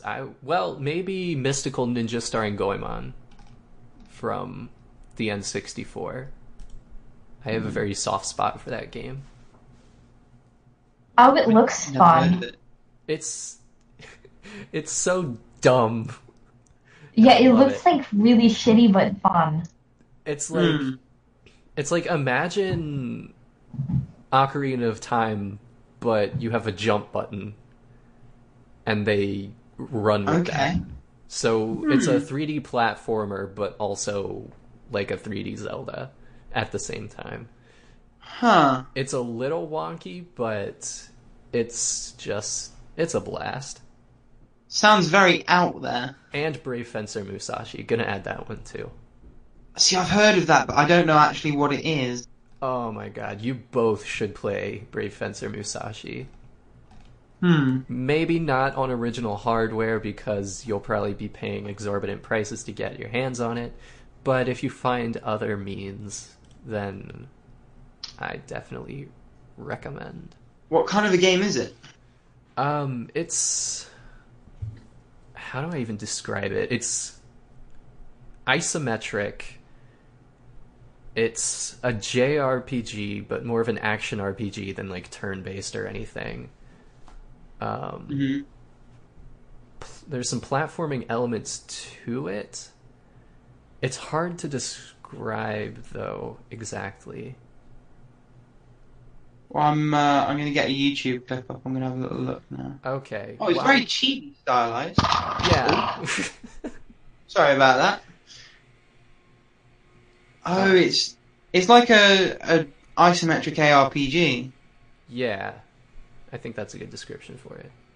Right, and this was on the N64. This was on PlayStation 1. Ah, okay. It looks okay. It seems like the kind of thing where nostalgia may well have played quite a big part. I mean, I played it as a kid, but I never like got very far as it. I did a full playthrough maybe a year or two ago, and it was fine. I mean, I didn't get far enough in it, as a kid that I think nostalgia would have really affected my opinion of it. Okay. I think it holds up on its own. All right, so Toast, the time has finally come. What is your question? Okay, now, so would you rather live in a wax ear of a grumpy giant eating only what flies in there by accident and not being able to make noise for fear of being injected with a huge cotton bud, or live in Middlesbrough? Which is, I think, a joke at the expense of the British town. And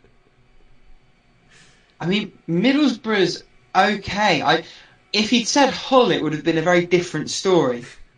But Middlesbrough's not too bad. Certainly not as bad as the very vivid description of what the inside of a giant's ear might be like. Are you kidding me? That sounds like a blast. Yeah, I mean... Out of the ear. The description reminds me of that part from the Odyssey where they're trapped in the cave with the Cyclops. And nobody has blinded me. Yeah. For me, it reminds me of Fun and Fancy Free, which I don't know if either of you have seen, which is like a Mickey Mouse type dealio, and I watched it all the time when I was little. It reminds me of with Hull, but not Middlesbrough. That's the thing. But, so, yeah. Ultimately, I think I would choose the giant's ear, just because that sounds like fun. It sounds like a fun place to be. It sounds so much better than being British. Yeah, that too. You don't know the nationality of the giant. For all you know, the giant might live in fucking Aberdeen, and then you've really shot. Well... As long as he's not French. I think the French, they get pilloried by everybody, bless. Okay, so anybody have a... Did you answer the question, Rick? I did. I said if it was Hull, it'd be a different story, but as is, I'd take Middlesbrough. Okay. Oh, surprise, surprise. Why is that a surprise? I'm saying it's not a surprise. That's the sarcasm. Okay, why is it not a surprise then? You know what I mean. Because you're already like, oh, it can't be that bad. I'm just used to things being kind of like horrible-ish. Okay. All right, so to round things out, we did want to put out a call to our listeners. We soon, hopefully on our next real full episode, would like to start bringing on guest hosts. Now, I mean, you probably wouldn't, be here every episode. That would just be, a crowd. What do they say? Three's a crowd, or Three's company. Okay, four is a crowd. I thought it was three's a crowd. Three can be a crowd. Company. Okay, yeah, well, we will have to do the math on that, but in any event, we would like to bring individual guests on for individual episodes, do some interviews with them like we did in our earliest episodes, and you could even take part in some of our discussions. We'd definitely like to hear what you guys have been playing and beaten, your opinions on those horrible, atrocious things we call video games. So, be on the lookout for an announcement on the forums, and we'll probably also be in contact on Discord, and by we I mean probably one of the other two, because I'm never on Discord. So, with that, let us bring this episode to a close. And may I be the first to say, finally, this one quite possibly is the longest one we've done yet. We are at 2 hours, 33 minutes, and 15 seconds. And we thought I'm just tired. We thought this was going to be a short one. I just wanted it to end, and it just kept going. And I was like, and there's someone in the shower now, so I can't go to the bathroom. It's going to be... have to go. It's going to be even worse when I throw in the intermission music. It's gone midnight in Blighty. So it's making me really grumpy, and I'm like taking it all out of you because I really... Whoever is in the bathroom, please get out. It's making you grumpy. What were you before? I'm a nice person, I swear. Good one. Alright, so let's, as a team building exercise, I think on the count of 3, we should all say goodbye. So it'll be after 3, so 1, 2, 3, goodbye. because I know one of you, at least one of you, is going to try and pull that nonsense. All right, so 1, 2, 3. Goodbye. Come on, guys, you have to actually do it. You I didn't. didn't even nail your own count. All right, 1, 2, 3. Bye. Goodbye. Come on, guys. We're done. 1, We're 2, done with 3. it. No, we're not leaving until we get this right. You heard it here first. We're breaking the 3-hour mark. 1, 2, 3. Goodbye. Okay, is everybody set? Is everybody prepared? I think we're good. Are we on the same Just page? goodbye. Let's just say goodbye on No, one. no. 1, 2, 3. Goodbye. Goodbye. Guys, God. Take 4. 1, 2, 3. Goodbye. Bye. It has me at the same time. You said it. Rick- Ew. Rick is like a half beat behind us. 1, 2, 3. Goodbye. Goodbye. Sure, why not?